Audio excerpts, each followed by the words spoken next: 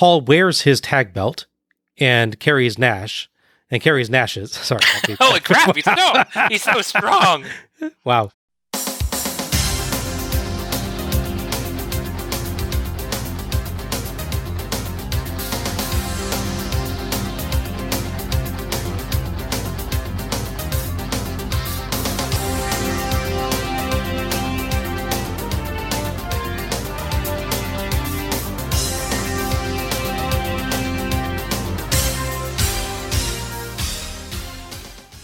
Hello everyone, and welcome to Let's Go to the Ring, where we take a look at the good old days, and not so good old days, of World Championship Wrestling series by series. I'm your host, Bob Moore, and if you cut my co-host Alec Pridgeon in half, he'd bleed to death, probably. That's a true statement. A graphic and also a true statement, yes. Well, I mean, it is October, so I true. Had to work in something gory and scary. I mean, by Star Wars rules, you can sort of put them back together with like a piece of metal. They did it to Darth Maul. So, right, yeah. He got better. So. Yeah. I'm not sure we want to judge our narrative consistency by the rules of the prequel trilogy era. Fair enough. How's it going tonight, Al? Good, how's it going with you? It's going good. Well, tonight we are taking a look at the very non-Halloween Bash at the Beach 1997, Hollywood Hogan and Dennis Rodman Crash the Beach. Maybe next time take proper beach piloting lessons before you take it out for a spin, guys. Jeez. Yeah, drunk piloting is not good. Even at the end of the beach. I mean, the sand it's obviously softer than, a field, but still. I wouldn't be aiming for the sand. Yeah. Bash of the Beach 1997 was held on July 13th, 1997, at the Ocean Center in Daytona Beach, Florida, in front of 7,851 fans, of which 6,354 paid. That's recorded as a sellout. We have about 450 less fans in attendance than last year, but still close enough, I guess. Bash of the Beach 1997 earned 250,000 pay-per-view buys, which is actually better than the prior year. Oh. It's not surprising that they'd be doing well right now, of course, since we're well into the super hot NWO angle at this point. Absolutely, yeah. So we're back in the same arena, but will the show be just as good? To find out, let's go to the ring. All right. Listen up, loud Hulk Hogan and Dennis Rodman have signed over the contract. When I laid unconscious, you spray painted me. And the Giant making it perfectly You clear. slapped me. And now Luger gets down with the belt. You humiliated me. They lured him into the ring on the premise of taking him out. What comes around And Rodman nails the Giant with the world title belt. goes around. Hogan and Rodman are going to change the face of our sport if we don't do something about it right now. The giant is coming.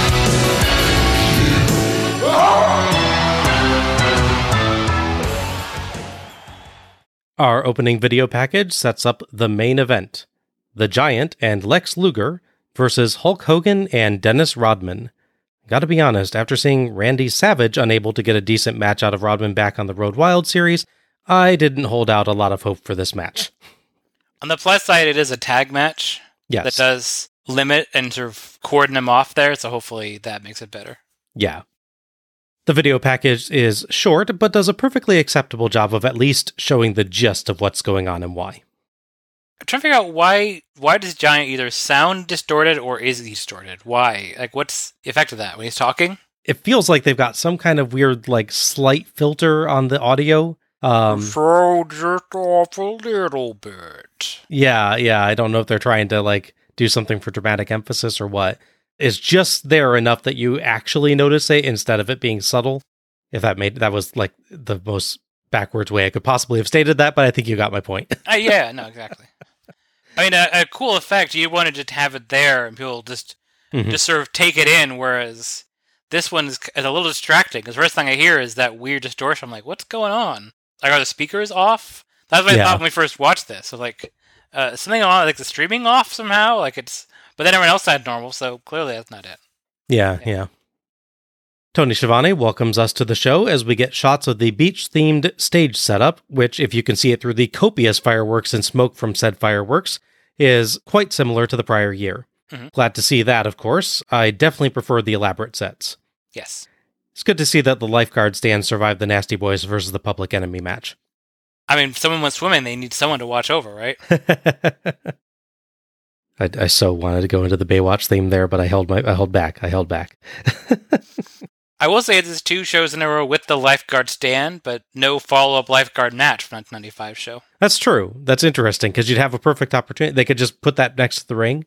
Yeah. And when someone fell out, someone could like dive dramatically off the stand and run in slow motion at them. You know. Yeah.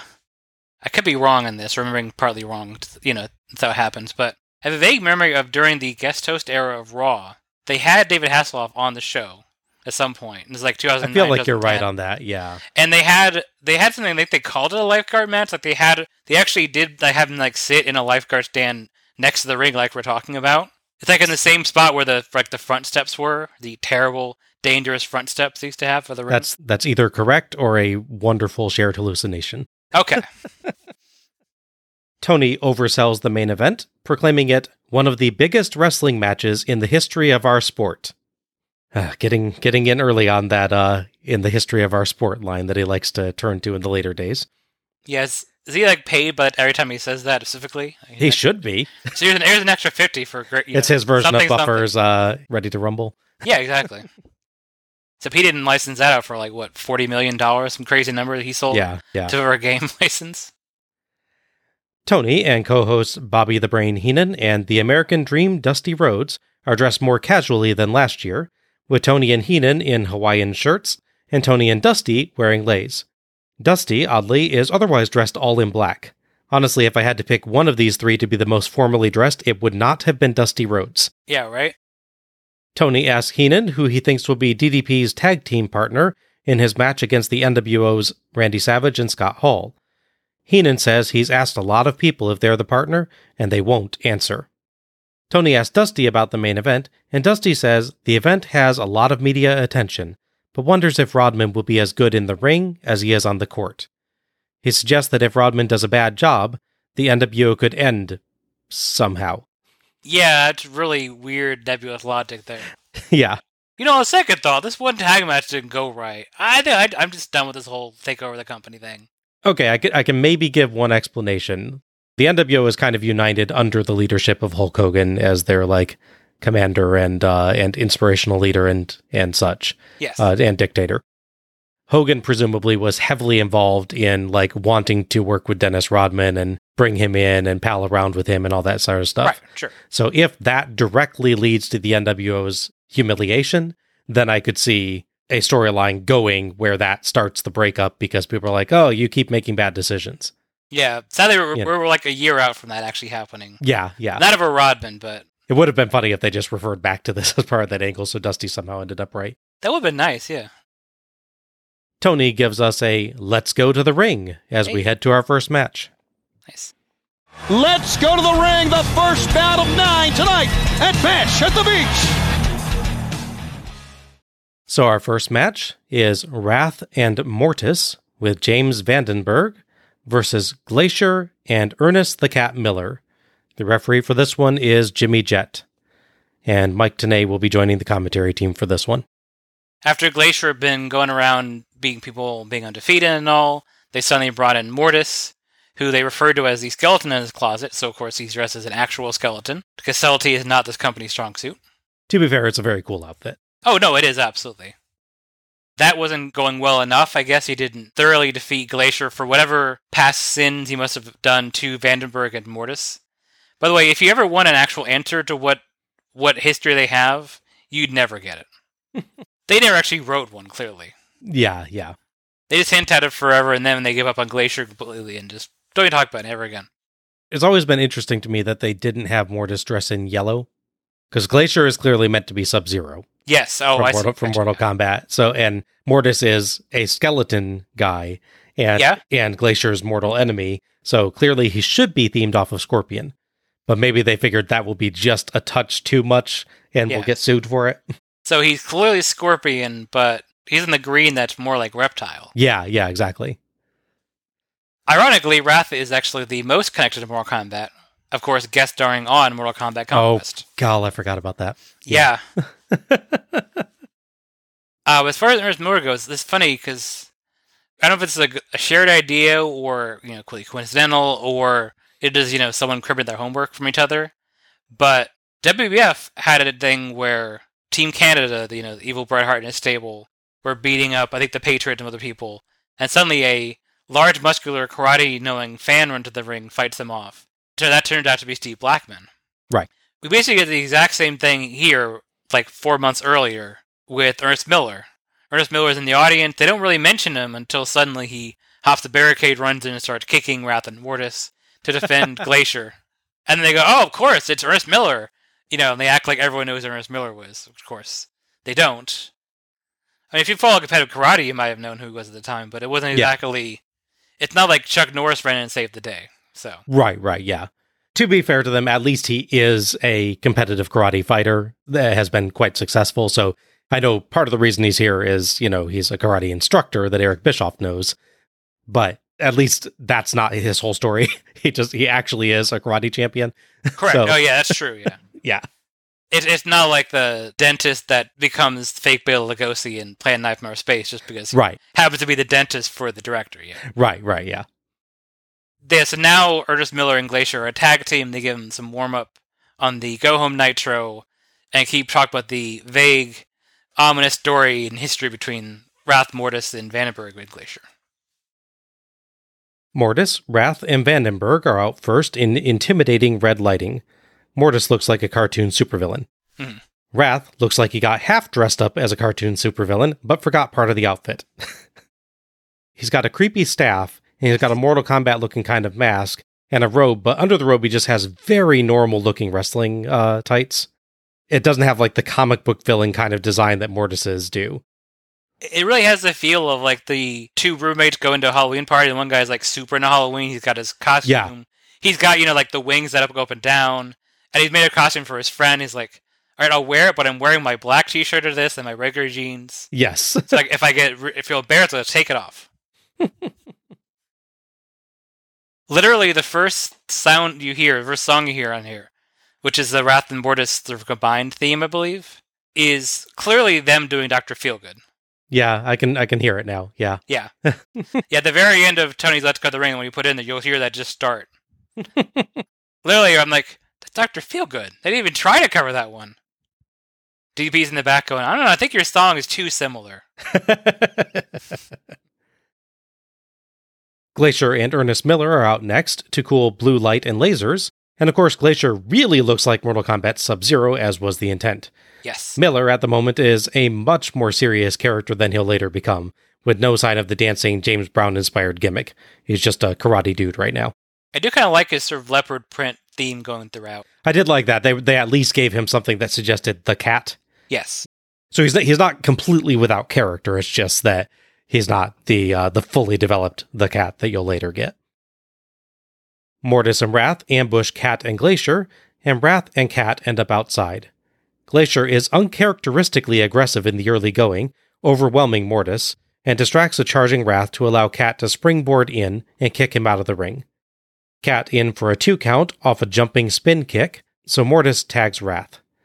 Tenay oddly builds Cat up by going over his football history rather than his, legitimate martial arts history, which would be somewhat more relevant. Yeah. It's very strange. Yeah, maybe it's like subliminally a push for the whole Rodman, he played basketball. Yeah. Maybe that could be purely coincidental, but that could be a theory. Cat lands rapid kicks, but can't take Wrath down, so he tags Glacier, but Wrath runs them into each other, but when he turns his back, they double drop kick him for 2. A Mortis distraction gets Glacier scissors kicked hard. As Heenan notes that Glacier is currently undefeated, Mortis and Wrath trade off against Glacier, manipulating Cat into distracting the refs so they can kick a chair into Glacier. They get multiple 2 counts, including a double-team powerbomb and neckbreaker. Glacier dodges a Mortis moonsault, but Wrath stops the tag by clubbing Cat off the apron, but an angry Cat springs in anyway and levels Mortis and Wrath with rapid kicks and some very nice spin kicks. Wrath and Cat end up outside, and Glacier DDTs Mortis, but Vandenberg puts a chain on Mortis's boot before putting that very boot on the ropes. No worries, as Jet is oblivious. Yes. Glacier sidekicks Vandenberg, but that leaves him open for a Mortis chain-assisted sidekick for the 3 count and the win. Tenay notes that Glacier is no longer unbeaten. Cat checks on Glacier and poses like he's screaming, "No!" to the sky in a big morning hero moment. Yes, that's very good. We finally busted that block of ice, Vandenberg notes, adding that, when you stick your nose in our business, we rip it from your face and shove it down your throat. That would be a very weird Mortal Kombat fatality. That would be, yeah. Interestingly, we get a different theme for Mortis and Wrath's victory than for their entrance. Huh, I didn't catch that. The entrance music was like that generic rock, like you said, Dr. Feelgood ripoff. Yeah. But the post-match sounds more like a pipe organ with a beat. Oh, yeah, it's true. It must be public domain, as I'm 85% sure that I heard it in the WarioWare game's Block Tower mode. Yeah, I think you mentioned something with that. They found it very familiar as well. Yeah. Maybe this pipe organ music is Mortis' theme, which would make sense. That's what I'm thinking, yeah. And the first one is Wrath's theme. Yeah. Or alternately, one of these is Vandenberg's theme, although I can't imagine he has his own theme. He only managed these 2 guys, so... But it's possible. They spent the money and gave him his own theme music, too. Or just like the general faction theme or something like that. True, yeah. Mortis still has his own because he was the first one. That's possible as well, yeah. Yeah.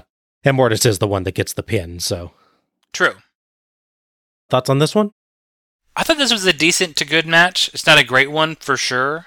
To be fair, you have Miller, who's still fairly early in his career. He hasn't quite gotten the I'm a karate guy who's also a wrestler thing. He nailed the karate stuff.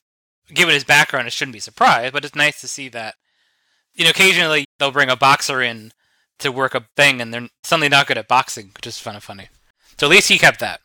Yeah, it can be very hard to learn to do a move that you are used to doing full contact in a legitimate sport, and do that fake it and not actually hurt a guy.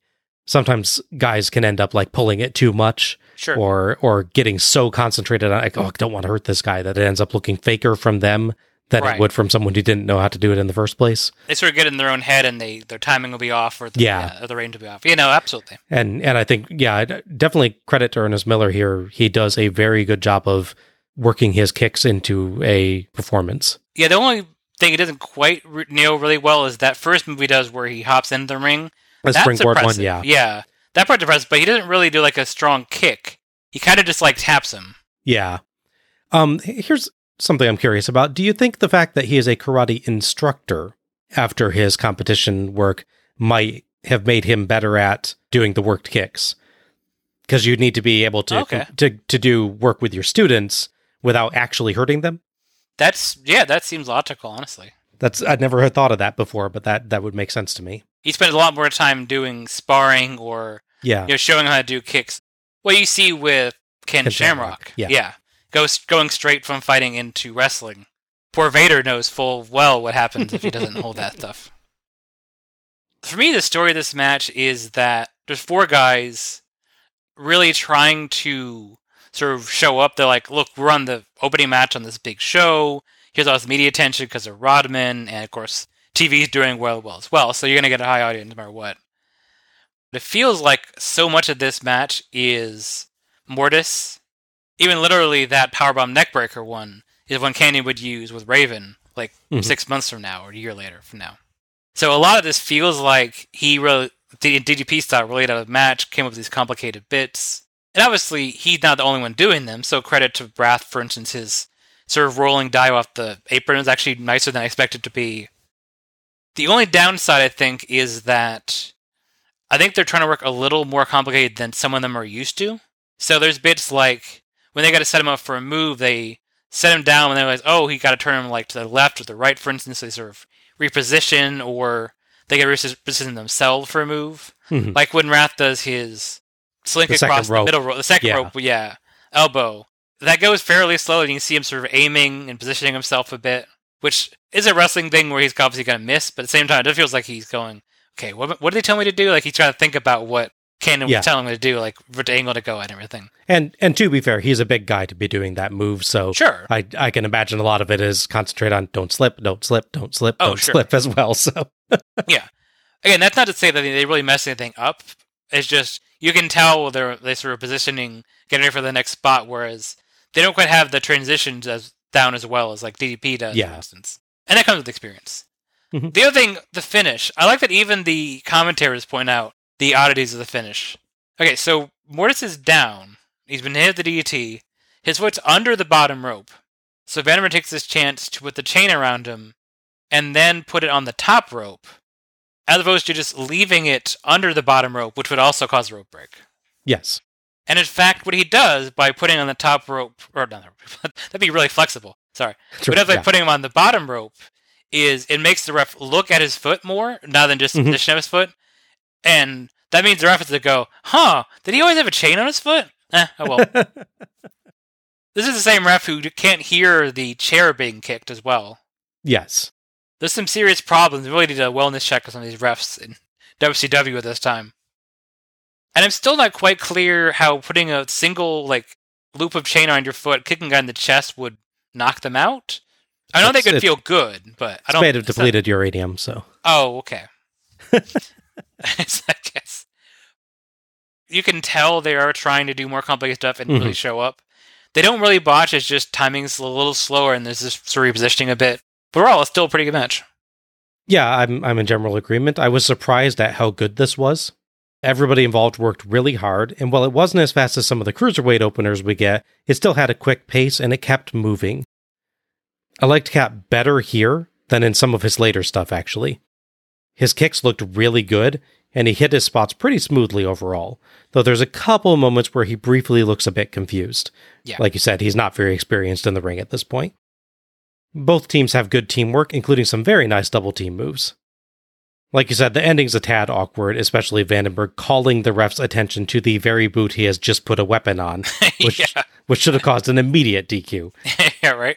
But otherwise, it goes fine. I maybe would have considered swapping this with match 2 or 4 for the opener, but this was quite fun and did a good enough job of getting the crowd going. Yeah, I agree with that. Fortunately, both teams are absent from the next show, which, of course, we've already covered, which is Road Wild 97. But, to their credit, Wrath and Mortis will be separated, for the most part, from the whole Earth Miller Glacier thing. They're kind of dropping this, not abruptly, but they're sort of easing it out. So, come the very next show, which is Fall Brawl, they're put in position to actually be challenging for titles, so at least they're not disappearing off the face of the earth, which is nice. Okay. They're getting rewarded from booking here. So Earth Miller, for the most part, hasn't wrestled a lot, post-WWE, what he briefly worked. But he came out of retirement in 2018, actually, to team up with Bullet Bob Armstrong, the father, of course, of Road Dogg Jesse James and Brad Armstrong and other people from the clan, and Glacier. Oh, interesting. He also teamed up with Haku and, fittingly enough, Ice Train in 2019. Interesting. We cut to DDP being interviewed as part of a chat on the WCW website. A user named I Love Cows asks who DDP's mystery partner will be in his match against the NWO. I was about to make a joke about the early days of the internet, but really, usernames have not improved. No. DDP ruthlessly mocks the username and claims his partner will be Diamond Dallas Dad, his father. Page is very funny here, but admittedly probably doesn't do wonders for Tony's attempts to pitch the opportunity to talk to wrestlers online. Yeah, that's for sure. Yes, come online and be openly mocked by our stars. I mean, there's some people, to be fair, they might actually enjoy that. That's true, yeah. Yeah, but if your username is called out and made fun of, and you end up on pay-per-view broadcast, that's probably a mixed blessing. Yeah. Heenan proposes torturing Page for information and suggests that Tony has been similarly grilled before. Tony agrees that he has. Should we be calling the FBI? Yeah, what's going on there? Did someone cut a hole in the bottom of your chair or something? Should we be worried about this? Dusty seems to agree, though really he might just be amused by the word grilled. I can't tell for sure. That's fair, yeah. Our second match is Ultimo Dragon, repeatedly called Ultimate Dragon because what are names anyway, versus Chris Jericho for Jericho's WCW Cruiserweight Championship. Referee for this one is Mark Curtis, and Mike Tenay is still here. So, 2 weeks earlier, they had a special house show event where Jericho won the title from Syxx. they later broadcast this, weirdly enough, as Saturday Nitro. So even 1997, they were adding shows that people weren't asking for. I don't know if they were going to have 6 in a match like this and they changed their plans abruptly. Having a win at a house show feels like you change plans abruptly. So I don't know if they were planning something else with Syxx and Dragon, but in this case, it's just a match between the two guys. Okay. Dragon's in his light blue outfit tonight. His very loud pyro seems to surprise him. Jericho has his wonderful teen movie music, which starts twice. On the ball tonight, production crew. Right? Mat wrestling to start, and each lands on their feet off of monkey flips. They trade arm drags, then block each other's spin kicks and drop kicks with their own. Jericho gets caught by Dragon's handstand kick in the corner, and Dragon lands monster kicks and works the neck, but Jericho double powerbombs him with shocking ease. Then gets 2 counts with a senton, stalling vertical suplex, an impressive corner flip moonsault, and the Tiger Driver. Jericho goes for a superplex, but Dragon blocks, so Jericho tries drop-kicking him off the turnbuckle. Dragon kind of drops off early, so Tony nicely covers by claiming that he dodged. Maybe jumping all the way to the floor is not your best dodge attempt, but, Yeah. Fair play to cover that, Yeah, he just clearly, the kick clearly misses, so he can't claim he got hit. Yeah. So he does his best with it, which I thought was pretty good. Yeah, fair play. Jericho springboard crossbody to Dragon. Dragon gets his boots up on a second rope elbow, but Jericho shoves him out of the ring on a top rope Frankensteiner attempt. Heenan justifiably asks if that's a DQ, and Tony ignores him because there's no way he's accounting for WCW's stupid rules. Yes. Jericho tries a splash, but Dragon drop kicks him in midair. Multiple counters lead to Dragon's Acai moonsault, and Dragon has totally won the kids in the crowd over. He is their new superhero. Yeah. Dragon back in, and Jericho barely makes it before 10, with really impressive timing. Mm-hmm. He's literally flat on his back on the floor mats at 9, and is in the ring just as 10 is about to be counted. When I like that the commentators, with Heenan especially, plays it as he was trying to get as much rest time as he could. Yeah, really good. Dragon gets 2 counts with a Hurricane Rana and La Magistral Cradle off of Jericho's own in counter to the handspring elbow, and they trade 2 counts off a Jericho roll-up. Jericho gets 2 with the Lion Salt. Frustrated, he tries again, but Dragon drop kicks him in midair. Mm. Jericho blocks the Tiger Suplex and counters the Dragon Sleeper with a knee to the face. Dragon hits a moonsault. Jericho counters the Tiger Suplex with a Tiger Driver, but that's countered with a Hurricane Rana, but Jericho counters that with a victory roll for the 3 count and the win. Quite a sequence to end that. Yeah, right? Jericho looks surprised that he won. After celebrating, he goes over to Dragon, and the two shake hands in respect. Thoughts on this one? I thought this was quite a strong competitive match between these two. I actually did do some research. They had wrestled about 3 times, I believe, over the years leading up to this, over in Mexico. I think once over in Japan as well. They actually have 2 more matches, I believe, on main shows or pay-per-views after this as well. Yeah, you can definitely tell from this match that these guys are used to each other already. They're very smooth together, and they work in a lot of complicated counters that build on some history. Mm-hmm. Well, it's funny, too, because we have an actual lucha match later in the show, but there's a prevalent sort of lucha feel to this match as well. Yeah. With the pacing, because there's less time for, stop and, get a crowd to cheer or, because no one really plays a heel in this match. No. So you don't, hit a big move and, get the crowd to boo you or anything. The pace is definitely like a Mexican wrestling match, which can be quite enjoyable, as a lot of people like that. Yeah, the biggest point where they genuinely just stop and clearly wait for a reaction is after that counter simultaneous kicks sequence where they pause and are like, okay, let's let the crowd realize that we're evenly matched.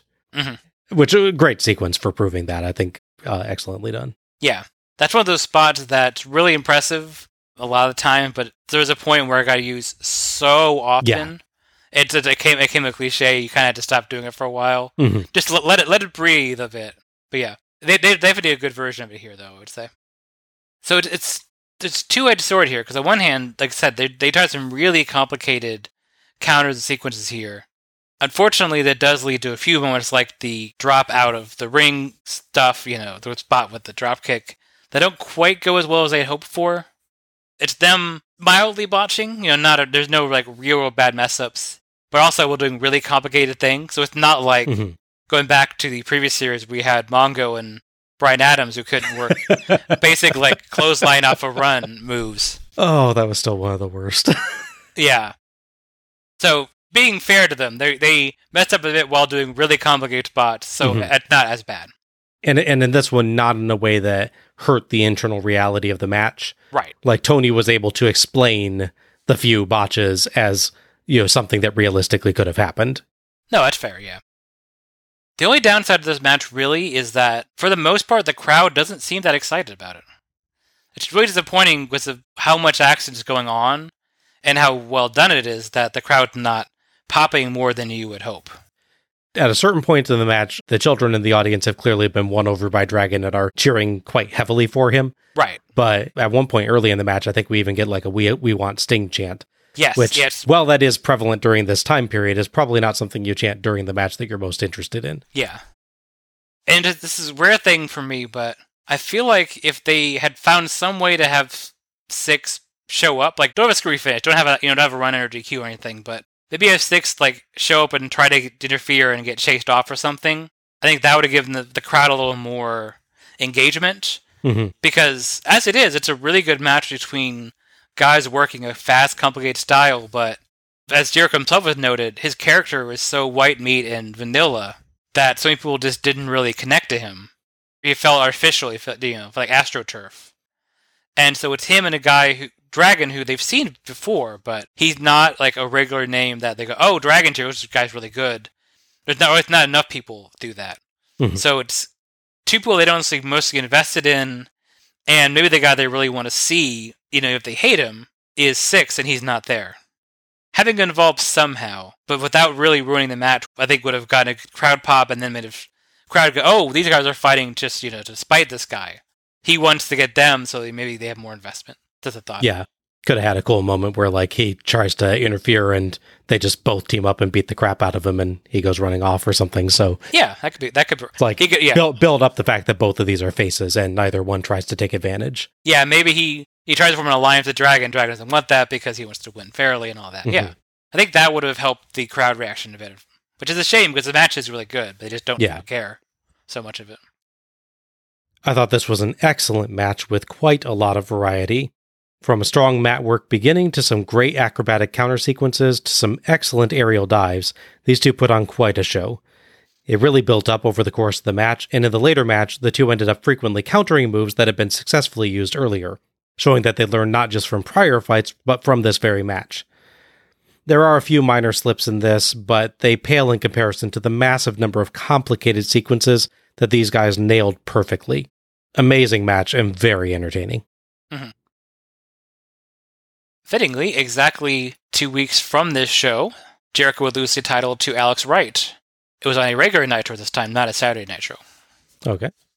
He, of course, would get his rematch of Road Wild, a show we've already covered. On the other side, 9 days after the show, Ultimate Dragon would beat William Regal, or excuse me, he'd beat Steven Regal. I'm forever going to call him William Regal because I knew him first from WWF than WWE, so. But yeah, he would win the TV title off of Regal and go and defend it at Clash of Champions 25. We cut to Mean Gene Okerlund, who says that he was out strolling on the beach earlier dressed in his current outfit, a tuxedo with lace. He seems to think it was weird that people gave him confused looks. Okay. Gene shills the hotline, claiming they might have news on who DDP's mystery partner is. 1-900-909-9900. Gene praises the crowd and goes over to find one particular attendee, Raven, who is accompanied by Stevie Richards.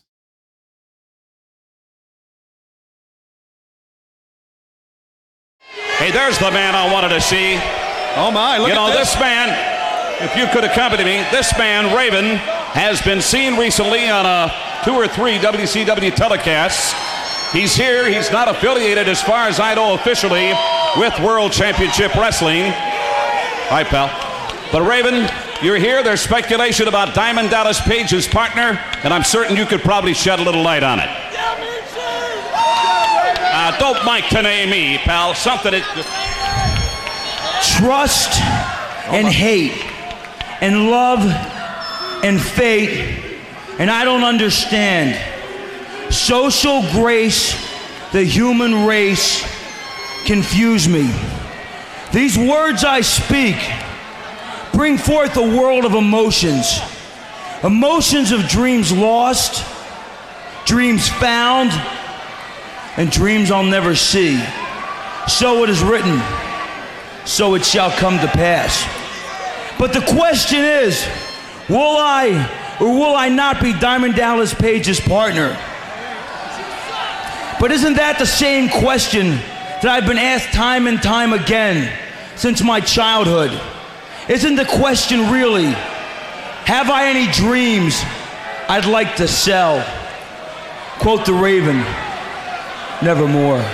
Wait a minute, I ask you a straight question and you come up with this Edgar Allan Poe gibberish. Raven, I want something more. Hey, Gene. What are you doing here? How you doing, Gene? I'm doing very good. Yeah, the dancing machine. Hey, what about this relationship between the two of you? Maybe you could shed a little light. Stevie Richards. You know what, Gino? You have this big question to ask my man Raven about being Diamond Dallas Page's mystery partner tonight. I do. Well, I got the scoop for you. Tell him about the announcement tomorrow night. Hey, wait a minute. Good God, he just cuffed him. I can't believe that. He just cuffed him. What kind of a shallow relationship is that? Treated him like a child. I'm a bit worried about Gene's views on the treatment of children now. A little bit, yeah. Except for some jerk shining a laser pointer right in Gene's face, which happens a few times in the matches tonight as well. Oh, yeah.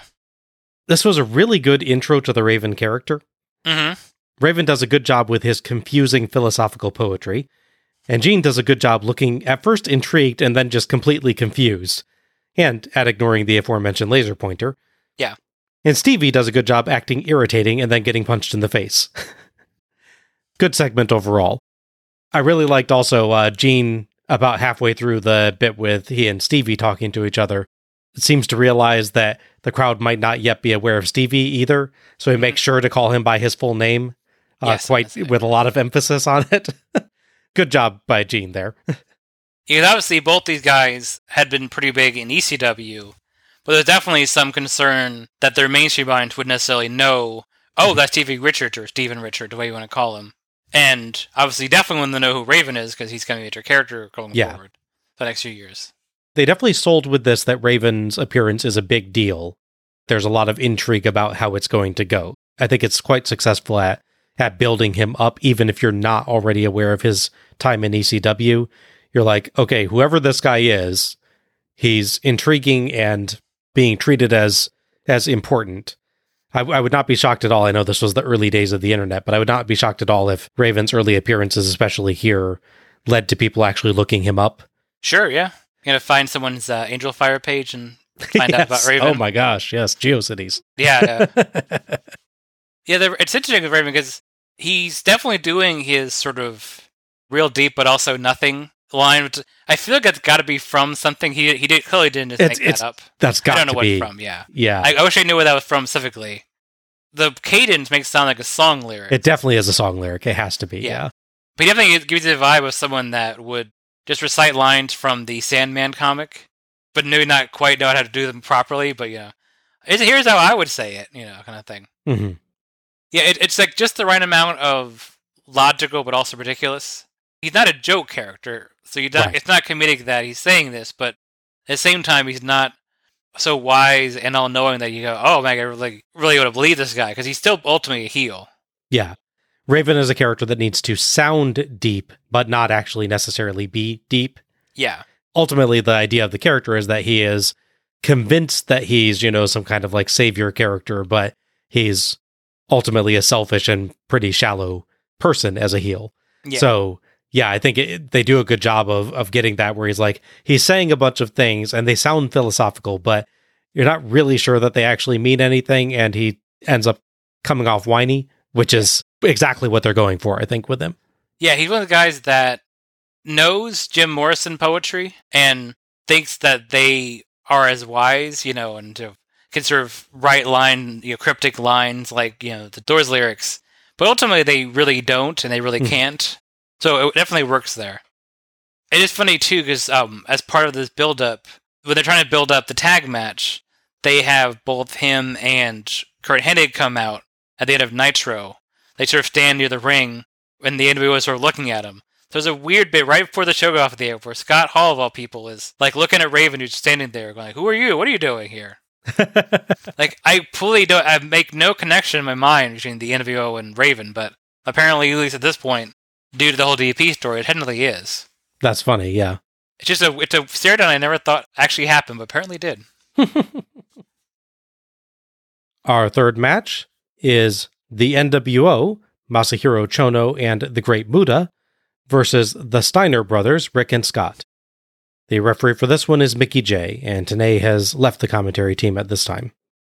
So the overarching story is that the NWO, in this case the Outsiders, Scott Hall and Kevin Nash, and occasionally Six, as we'll discuss later, are tag champion, but really don't want to fight the Steiners for them. So they're doing everything they can to either avoid a match or get out of the match quickly, so they're trying to do everything they can to not have the match.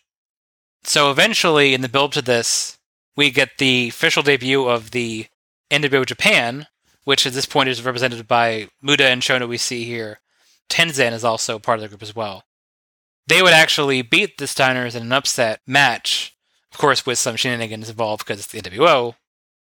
So a bit later, the NWO would finally seem like they're going to give the Steiners a straight one-on-one match, one-on-one being a team, that is, match for the titles. And said if you beat the NWO on pay-per-view, you'll get a match. But then they attack them with the help of Muta and Chono, revealing that you actually have to beat them to get a title shot, instead of, say, your Buff Bagwell or someone else. And typically use a team that, with their help, has already beaten the Steiners.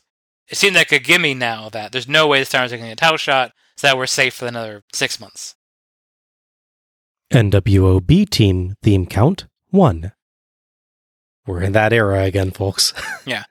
I think I said just when we were watching this originally, I'd be okay with the NWO theme being used by NWO Japan if they got the same guy that does the random insults and talk, over him to do it in Japanese. That same delivery, everything, just reading phonetic Japanese, it'd be so great.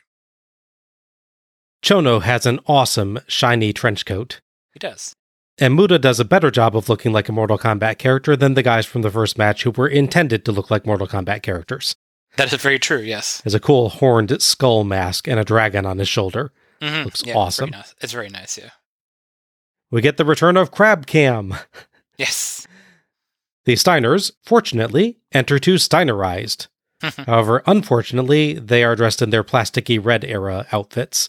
Yeah, it's their weird, vinyl wrestling outfit with their big, shiny weight belts. Do not like this era of the Steiners outfits. Their overall look is fine, but just those singlets look horrible. We're also seeing the first of the subtle transition for Scott Steiner, where his hair is still growing out long, but he's growing his goatee out. Yes. He's in the halfway stage between regular Scott Steiner and Big Papa Pump Scott Steiner. Chono and Muta ambush the Steiners, but the Steiners hit flying clotheslines and Steiner-lined them, so they roll out. A guy wearing what appears to be a Sid Vicious shirt, of all things, hits in Chono's face. Sid was actually in the WWF at this time, though he would soon leave it. I think it's actually in the next couple of weeks that he exits. It's pretty quickly, yeah. But he won't actually rejoin WCW until 1999. Muta and Scott start the match proper. Muta lands strikes and bounces along to a Muta chant from some in the crowd. But a Scott double underhook powerbomb and gorilla press slam sent him rolling out to recover. Tag to Rick, and Muta stalls a bit, then tags Chono. Tony notes both Chono and Muta are former world champs. Chono repeatedly eye-breaks Rick and hits his Yakuza kick, but a suplex from Rick sends him out to argue with Sid Vicious Guy again. Muta and Scott back in, but Chono quickly double teams, including a electric chair drop that I'm not entirely sure was intended. No. I think Chono actually meant to hold Scott on his shoulders for Muta to hit something, but Scott reeled while selling, and that kind of overbalanced Chono. Yeah, it looks like Chono just sort of had to go with it, because otherwise he's going to flip off his shoulders and he can't have that. So yeah, they recognize, something's gone wrong, and they turn it quickly into the electric chair drop quite well. Yeah, it's a good improvisation there. Yeah. Example of the guy's experience, I think. Mm-hmm. Muta and Chono wear Scott down, including Muta's excellent handspring elbow and power drive elbow drop, but Scott gets a belly-to-belly superplex, then tags Rick for Steiner lines and a scary overhead belly-to-belly suplex to Muta. Mm-hmm. A less scary one to Chono follows, and Rick gets 2 with a diving bulldog to Muta. Everybody fights, and Rick and Chono roll out, about a half second before Scott belly-to-belly suplexes Muta right where Chono would have been. Mm-hmm. Muta top rope Frankensteiner on Scott just to be insulting. Heenan gets himself in trouble cheering for Muta. Rick comes back and counters Muta's handspring elbow with what Tony calls a dragon suplex, but it looks more like a German suplex to me, for 2 as Chono saves. As the ref's getting Chono out, Scott Frankensteiners Muta for 2 for Rick, but Chono pulls Jay away. Jay yells at Chono, and Chono actually begs for mercy. Yeah. Scott hits a top rope DDT onto Muta off of Rick's shoulders and rolls out, leaving Rick to pin Muta for the 3 count and the win. Chono actually had a clear path to stop that, but just kind of didn't. Yeah. Scott definitely runs in at the end, sort of face him down, but it would have been the 6 count, so it doesn't really matter. Yeah, I suspect what actually happened was Scott was supposed to be standing in the way, but he forgot and belatedly ran in. Yeah, pretty much. Or maybe Chono was just that terrified of Mickey J. I mean, they're both viable options, yeah. Scott yells that Hall and Nash can't hide anymore. Thoughts on this? That was a good match. I will say the early bits especially have sort of an odd pacing to them. They definitely build up to the teams like really fighting each other a bit. It's also might be the first of many matches where you get a big flurry at the beginning where you knock the heel around and they roll outside the ring and recover. It's a classic spot, but they do it like the same way in the same position like 3 times in the show. It's a little weird. Yeah. I think as a whole they work well together. There's definitely some slight hiccups here and there, which is surprising. I feel like these guys have wrestled a bit over in Japan. Mm-hmm. They have a thing called the World Tag League in New Japan Pro Wrestling. And actually, 1996, Rick Steiner went to Japan, obviously, because they worked there a lot. This is the point where Scott's actually legit out with a back injury. So it's actually Rick Steiner and Muta as a tag team. That sounds like a cool tag team. That would be pretty sweet, yeah. Yeah, the thing that's really stood out to me is there's odd bits of repetition, where like you're either adjusting for a spot or redoing a spot. Scott goes to that same corner, the heel corner, by the way, twice, and it backfires on him. And there's a bit where Chono runs up the ropes and sort of bumps into Rick Steiner, and then he comes back second time he gets thrown over his head. And then later in the match, they actually do the same spot again where he runs at him and gets thrown over his shoulder. Well, that was the first one is just sort of miscue. Like, he was too fast or Rick wasn't ready, but something happens. That bump was like, oh, you didn't go. Okay, let's start back. I'll do it again. Mm-hmm. But yeah, it's just weird that they're repeating spots in a match that, while it's not super long, it isn't also super short. It's a little strange. That said, I'm glad the Steiners won, because if they hadn't, then they would just be prolonging this whole story even more than they already have. Because again, it's been since January of this year, and we're in July now, with this finding ways to where the NWO don't defend the titles against the Steiners. So I'm glad they didn't try to like space that out to like Fall Brawl or, Starrcade or something. Yeah. As you noted, it is funny that the finish involves the ref, of all people, scaring Chono into the corner and not interfering. Despite the fact that Chono's the guy whose whole gimmick is, I'm a big tough Yakuza guy. Yes. And my big coat. But this sort of doughy middle-aged looking ref, I gotta back off or he's gonna take me down. Maybe it's like the anime cliche where there's the guy who looks like they can't fight, and they're the strongest fighter in the world. Maybe he's convinced that's what real life is like. Mickey J has been holding back this entire time. He could be world champ in a heartbeat if he came out for a match, yeah. Yeah. Take down Hulk Hogan in a split second. Exactly, yeah. It's a good theory. I will say, lastly, that their top rope DDT is scary, to say the least. To their credit, Scott and Muta do roll through nicely. Mm-hmm. So while there obviously is still impact, it's not like Rick drops back and it looks like Muta gets spiked. The rolling through definitely helped with that. Yeah, that's a terrifying move. I have definitely seen it go worse than it goes here. Like, this looked like ultimately it ended up safe for them, but it's a scary move to watch. Mm-hmm. Like things go at angles that are not comfortable. Yeah, there's a lot of Steiner things over the years that are like that. They just do some move and you're like, why would you think to do that? And who's agreeing to let you try this on them? Yes, yeah. You really want to know how they developed, in particular, like the Steiner screwdriver. Yes, exactly. Like, who? I get that you're good at this now, but who was your first attempt, and are they still alive? Yeah. Well, like, there's a spot that Scott used to do when he was early single star, so like 1991, 92 even, where he held the guy like for the fall-away slam. He would just like do a standing moonsault and slam the guy down. I'm like, why are you doing that? That is terrifying. Yes. I can see why he stopped doing it, but the first time you see it, like, whoa, what the hell? That giant ball of muscle just backflipped and slammed a guy. I thought this was a good, solid tag match, as you'd expect with these reliable performers. Good hard strikes, excellent suplexes, a few nice counters, and a great ending spot make for an entertaining contest. At the same time, I did find it a tad underwhelming. Chono and Muta, as you noted, Al, repeatedly roll out of the ring, slowing things down. Mm-hmm. And some of the best spots in the match, like Scott's double underhook powerbomb and Rick's catch of the handspring elbow, had already been done by Jericho and Dragon earlier in the evening. That's true, yeah. This is still a good, fun tag match, but I just feel like it could have been better. Yeah, it's one of those things where you're, like, especially if you're like a real strong style fan and you hear, oh, this match happens, you picture all these spots in your head, and you get a lot of them, and they're most part they're done really well. But yeah, it's that little extra isn't there, whether it's pacing wise because they're playing NWO Japan, Muta and Chono, that now they have to do the Hogan playbook and roll out and do a little jog to get away from a fight and everything. If you have no idea who these guys are and you just see it, I think your reaction to it is probably different than ours. Yes.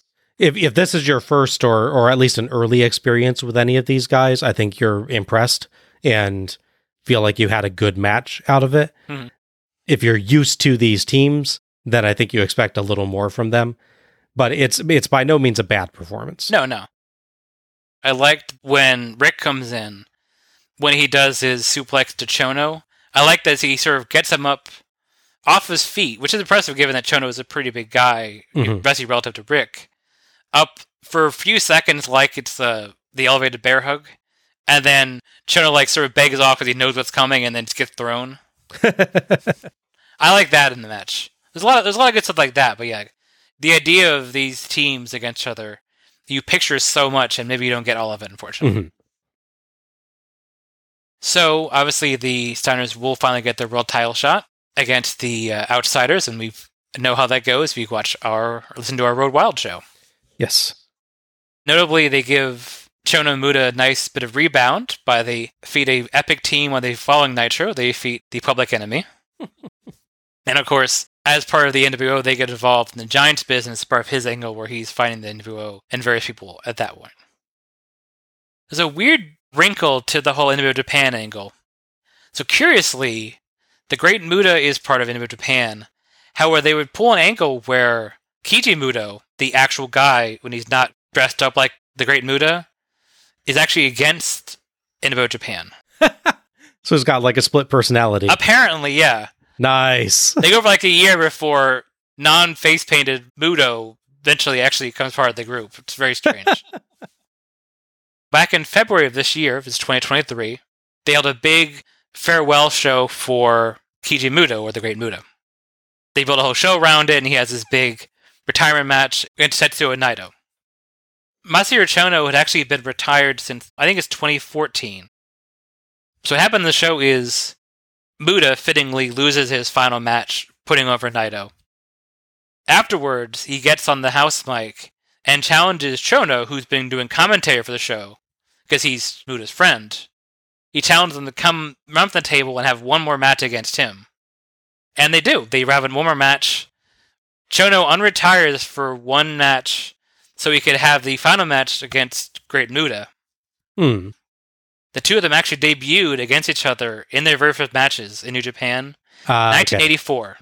Wow. So they found a way to book in their career like that. That's very cool. Yeah. Our fourth match is Juventud Guerrera, Hector Garza, and Lizmark Jr. versus Psychosis, Viano 4, and La Parca. So, Al, I see your match of the night and MVP are decided. Mm-hmm.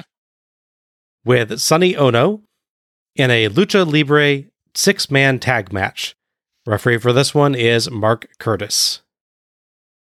Heenan begs for Tenay to come back out as the competitors start entering. Guerrera, Garza, and Lizmark, who looks much more awesome than his name suggests in a silver and blue superhero outfit, are out first. Sonny Ono brings out Viano 4, Psychosis in Shadow Knight colors this time, and La Parca in a amazing mariachi outfit, complete with sombrero that matches his skeleton duds. Yeah. Utterly ridiculous and amazingly awesome. His jacket is nice as well. Yes. I like so he's wearing a full black and white skeleton bodysuit. Yes. Complete with hood and mask, of course. And he's then wearing a hat over his hood and mask and wearing a jacket over his full bodysuit. Yes. With proper branding on it, of course. He is sweating to death, I would imagine, under there. Yes. Understandably, he takes that off very quickly as soon as he's in the ring and just has the bodysuit and mask, which I'm sure are already hot enough. Yes, exactly. Tenay does indeed rejoin us, and lets us know that this is under lucha rules, so wrestlers can get in without a tag if their partner goes to the floor. We get a series of pairings to start. First, Lizmark and Psychosis, that ends with a Garza flying arm drag and assisted Lizmark high-angle dropkick. Then Viano 4 gets in, and Garza hits a lot of acrobatic moves, with 1970s kung fu movie noises. Including he and 4, obviously cooperatively rocking back and forth to get Garza to the top rope to flip 4 to the mat. Does look cool, though. It does, yes. Heenan jokes that we need an air traffic controller rather than a ref for this. He's not wrong. Guerrera and Parca in, and Guerrera hits head scissors and hurricane ranas until Parca shoulder blocks him out of the air. Ow. Guerrera monkey flips Parca out, transitioning into a rana through the ropes, but Ono lands kicks until Guerrera dodges, and Ono accidentally kicks Parca. Ono produces a wad of cash to make it all better. Things do not improve for Parca, as he holds Lizmark for Psychosis, but Lizmark dodges, so Parca gets hit.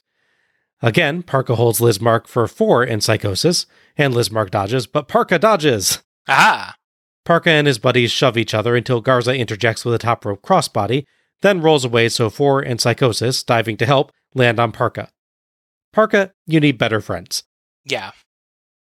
Guerrera sentenced all 3 for 2, for Garza, I think. There's kind of a pile of bodies there.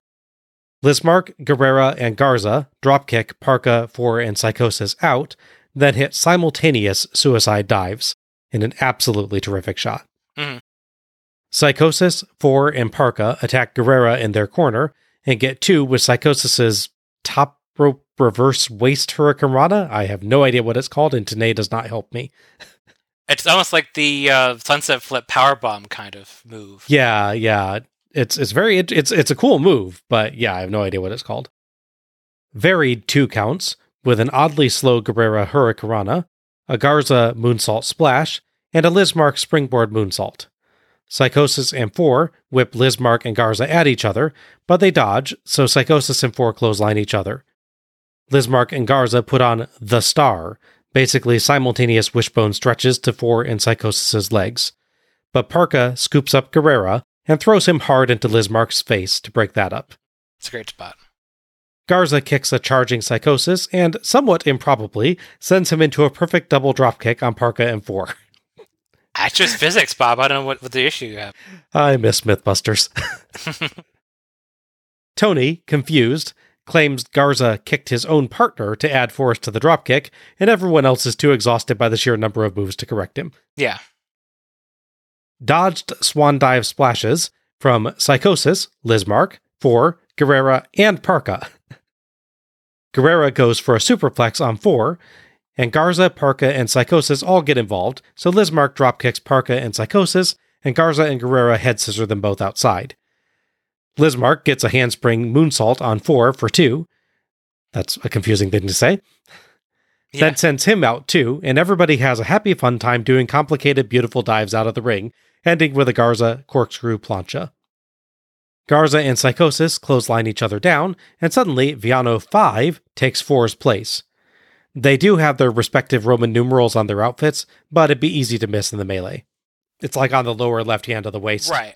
Well, I'll say that, and it's Roman numerals, so it's IV is switched out for V. Yeah, not the most different thing. It's not like if 2 had switched out for 4. Yeah. You notice that. 5 gets 2 counts, also confusing, with a leg drop and clothesline to Garza, but accidentally clotheslined Psychosis after a Garza dodge. At least it wasn't Parka this time. Yeah. Garza hits an epic dropkick from the top rope to 5, followed by a standing moonsault for the 3 count and the win. Dusty describes this best. That was a mouthful right there, boys. Heenan tells Tony he'll show him the proper way to call a replay, which apparently is to get Tenay to do it for him. That's what I would do. Lismark does some kind of strange hand gesture like a chomping gator mouth or I guess a shark or something. I don't quite get it, dude. Yeah, I don't know. Thoughts on this one? I thought this is a real fun match. It's definitely one of those matches that's a true spectacle. Mm-hmm. Watching this in 1997, you get a really unique flavor to it. Whereas watching this again, say 2000, when cruiserweights become much more the norm, and this kind of match, like with that long rivalry where it's 3 count and the various groups fighting each other, those are always still really good matches. But you come to expect that kind of situation because they're putting on those matches every week on Nitro. So when you watch this show, where you're getting occasional tag matches, you're only getting 6-man matches over on pay-per-view. So this one feels very fresh and different. The crowd couldn't identify Lismark Jr. on a lineup, or know why you should dislike Viano 4. They don't really know much about any luchadors other than, say, La Parka. He's the skeleton guy to people with the chair, or they see, Juvi wrestle a bunch of times. That said, they really win the crowd over by this pure spectacle, and I think we describe it as this is like a stunt show kind of match. Yes. There's going to be bits where, yes, they're obviously cooperating, stuff that's silly if you really think about it, again, like kicking the guy so he drop kicks his own partner, that kind of stuff. But that said, there's a lot of little nuances that they try to work in the match, like they work in that La Parka does not get along with his partners. Mm-hmm. And actually, if you noticed, when they do the switch with Viano 4 and Viano 5, the reason La Parka is not around to get involved in the action at that point is he's actually hiding Viano 4. He's using his body to cover him. And it speaks to his character. He's so confident, hey, we switched our guy, we're going to win this match. I don't need to bother getting back in the ring and fight because we got it in the bag. Mm-hmm. They find little subtle ways that the characters are different in how they wrestle. Because again, you don't know their characters, you know, their likes and dislikes. When they do the multiple dives, they outside, they all do it a little differently. Garza has his Tornillo dive, which is really impressive. And you have Juventud Guerrero's one where he just chucked like 6-8 feet out of the ring, clears the ropes like nothing. Super high in the air, yeah. Oh, God, I'm so glad that they aimed that right. Yes. I hope we never had a problem with aiming that thing right, because that would really not be fun. You would be dead. If he did not have that aimed right, he would be dead. That's fair, yeah. Super impressive spot, but I'm so glad that I'm watching it on a show from 1997, and I know that he lives through it. Yeah. There's a part where they're all fighting in the ring. I believe Garza does a middle rope moonsault, and then Lismark just jumps up and does a top rope moonsault. So little things like that are really impressive. That they find their own. Well, I do it this way, or like I dive. I do a corkscrew dive and stuff like that. It doesn't speak to the character, but you can recognize their spot differently. It's not. Yes. If every match had someone doing a moonsault, by the 8th match, you'd be like, "Oh, moonsault, whatever." Which is a shame because it's a cool move to do. You don't want to kill a move. So I like that they mix it up a bit here. It's one of those matches that's definitely bonkers. If you try to, say, write a match recap for it, I'm sure it's fun. That was a nightmare. Yes. I joke with you when you're talking about your word count. I joke that half your word count was probably this match. Definitely could have been. Could have been, yeah. It's definitely one of the matches you feel for them, because they got to be sore, like, during the match. And they know, like, oh, I got 3 more dives I got to do. I got to catch this guy. Credit where credit's due. They do some really impressive stuff. They really put the bodies on the line. There's people this audience that doesn't know who they are, but that's wrestling. You go and try to impress people that you don't even know and hope for the best. Mm-hmm. I was absolutely spent after this match. Mm-hmm. They should have just ended the show here. It's like nothing's going to get better than this at this point. Right. The match was absolutely insane brilliance. One acrobatic move after another, delivered at a blistering pace.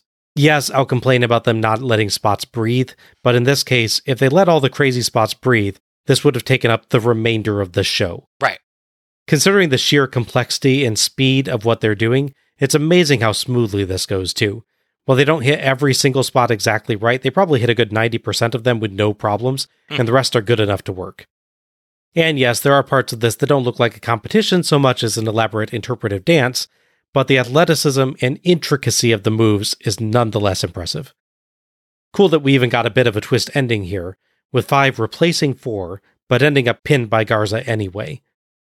I adored this performance, and I applaud all of these guys, and I am sorry for over-summarizing perhaps in this case and not calling out all the cool spots that happened, but I didn't want this to be our longest episode of all time. So. Gotcha, yeah. Yeah, for me, the high point of the match is the spot with a star in the middle of the ring. And poor Tenay's like, if we have an overhead camera, you could see where they're forming a star. Yes! How long has it been since we've seen a straight overhead shot? I mean, that was like a highlight of the early Starcades, but I think around like Starcade 85 or 86, I think that kind of stops happening.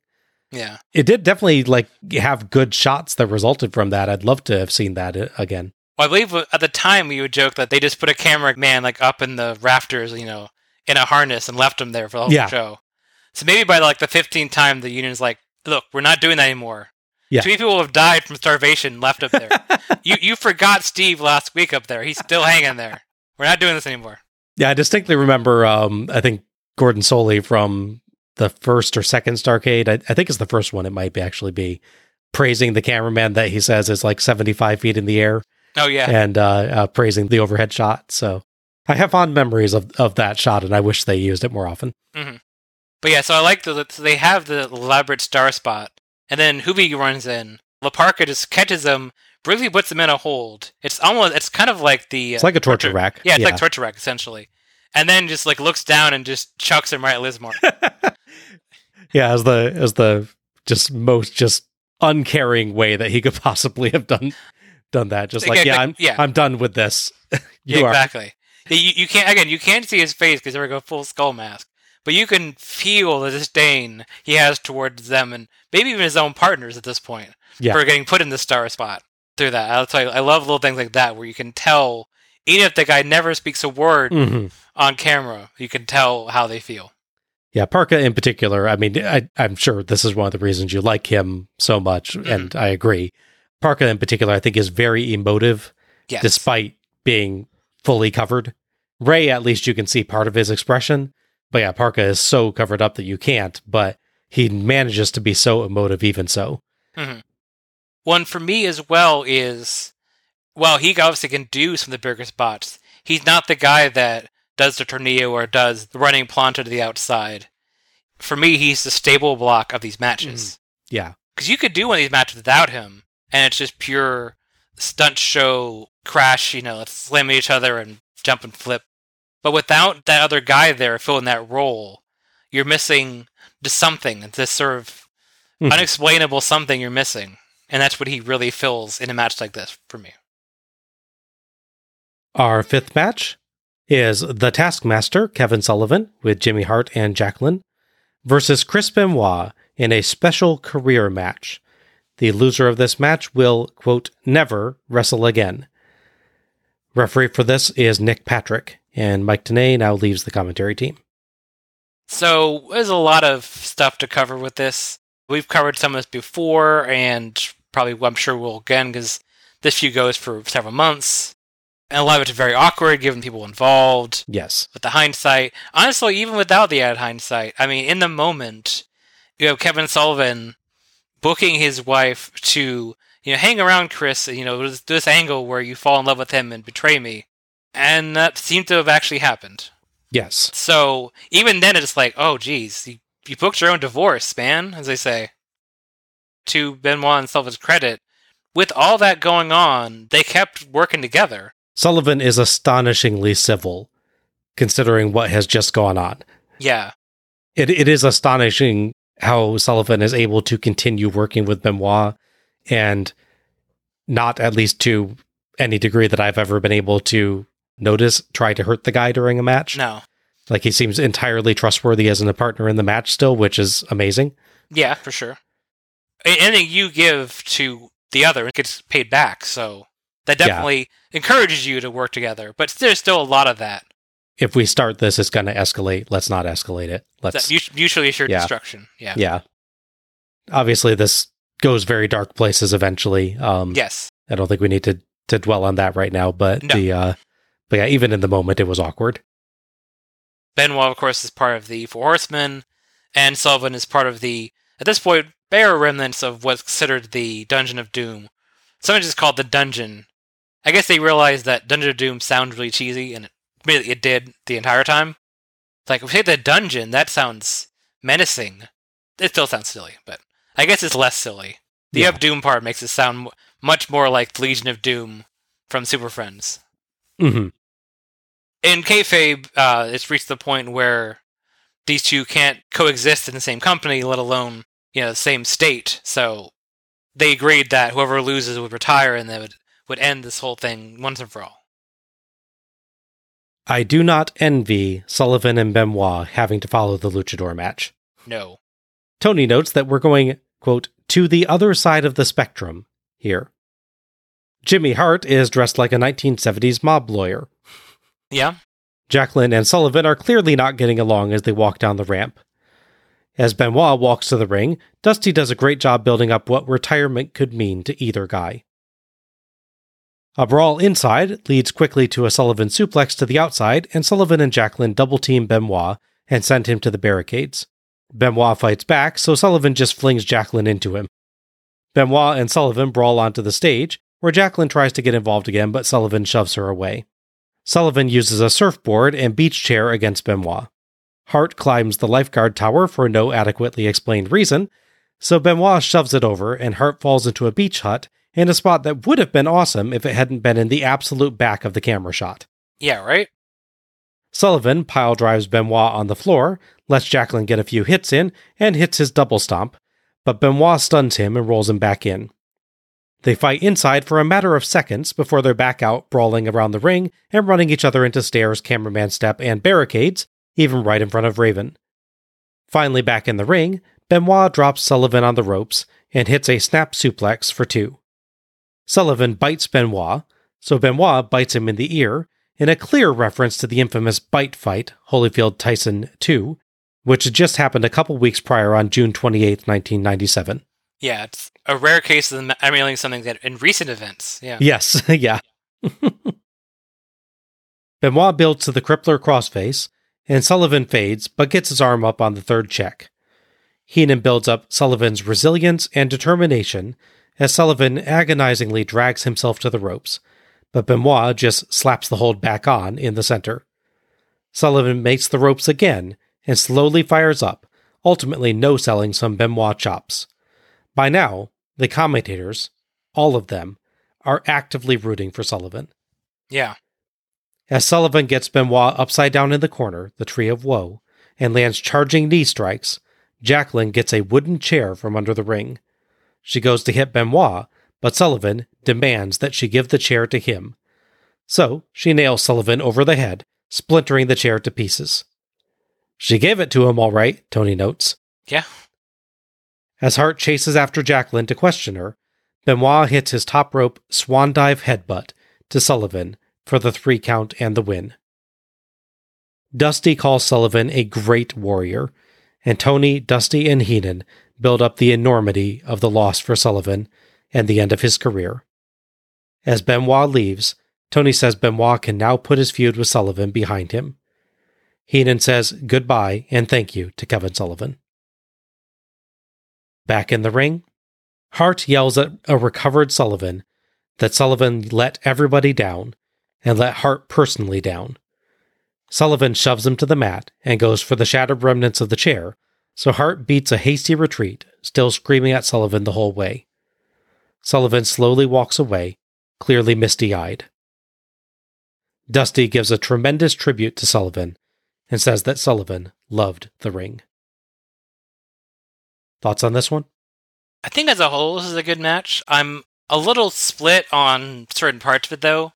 The first part, the real chaotic bit where they're all fighting at ringside, and Sullivan and Jacqueline and Hart, who are essentially the heels in this situation, constantly attacking him, felt a little weird given that Benoit is part of a group that does nothing to stop them from being involved at all. It's a little weird. I did at least like that someone got to have a big fight on the beach set. This one, at least.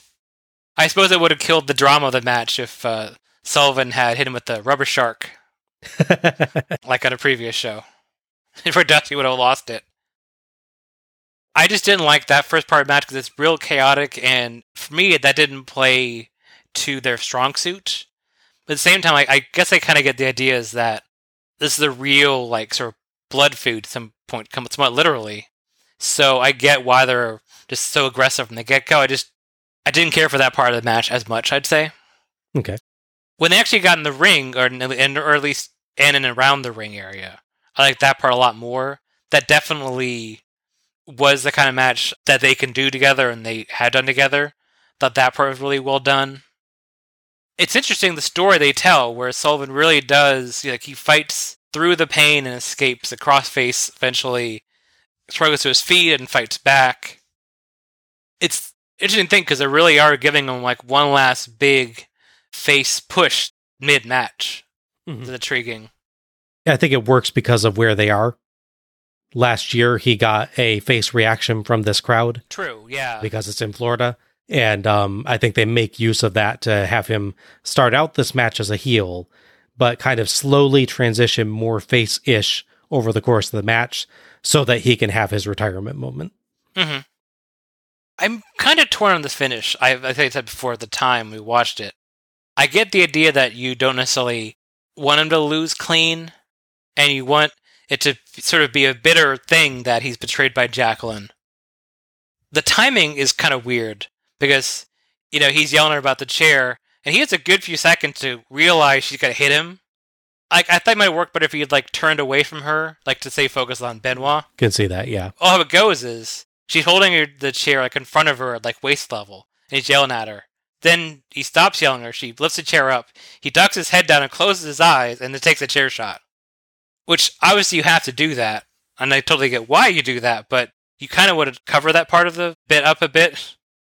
Make it look a little better is all I'm saying. I'm kind of wondering if it came slower than he expected it to. Right, probably. The question I have, and maybe it's part of long-term booking, is why you want to have this happen to him this way, and then have Benoit still attack him afterward, even though Benoit knows full well what happened. I mean, there's no way you miss the sound of a chair breaking over someone's head like that, other than all the wood splinters around. I guess it's more heroic to hit him with another move, although that sounds more heelish as well. So the suggestion I would have is these guys have fought for so long that Benoit may not be convinced that that's enough to take Kevin Sullivan down. Okay. These are the same guys that fought around, like, literally the entire arena. True. I think it's Great American Bash 96. I think so, yeah.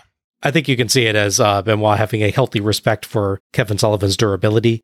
Okay. And there's so much on the line on this match, I would want to be sure as well. Right. Lastly, I'll say, obviously, we know the long-term risks of doing a top rope headbutt. Yes. Which I don't know how you didn't know that at the time, as a person doing it or person calling these matches for him, but if you think that move's not dangerous enough, and it certainly is, now imagine it with a bunch of wood debris in the ring. This is true, yes. Yeah, any kind of top rope move I wouldn't want to be doing with tons of sharp chair shards around the ring. No, yeah.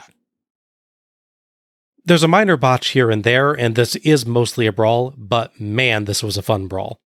Sullivan clearly wanted to go out with a big fight, and he delivered with a very good performance. The two had intensity and brutality, but also mixed in some fun use of props. Not as wild as the beach brawl last year, but not as confusing either.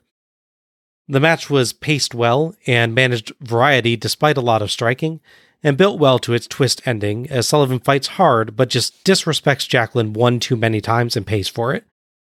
Special praise here for the commentary team, who come into the match treating Sullivan like the crazy heel he normally is, but slowly come over to his side as he keeps fighting back, matching the mood of the match quite well.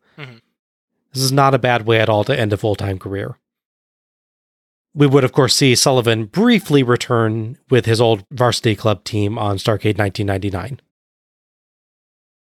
So Sullivan is definitely retired, and actually has more matches before the one you even talked about. He would actually unretire about a year later. Okay. He'd work for a high indie promotion. Okay, so picture this. So you've had your big epic pay-per-view match where you end your career so you can be a backstage booker, but you want to come back for another match. Who do you pick for your big comeback match after this big moment on Bash at the Beach 97? Blue Meanie. Oh, no. No. So now if you want someone to really give you the shine you need, you get Vincent. Oh. Yeah. You get multiple matches against Vincent. That's his return. Those are his return matches for an indie promotion in Ohio. Incidentally, Sullivan's last match, official Uncaged match, is from 2019. Fittingly, he has his final, at least so far, match against Brian Pillman Jr. at an indie show. Reference to their old feud and everything, yeah. Yeah, exactly.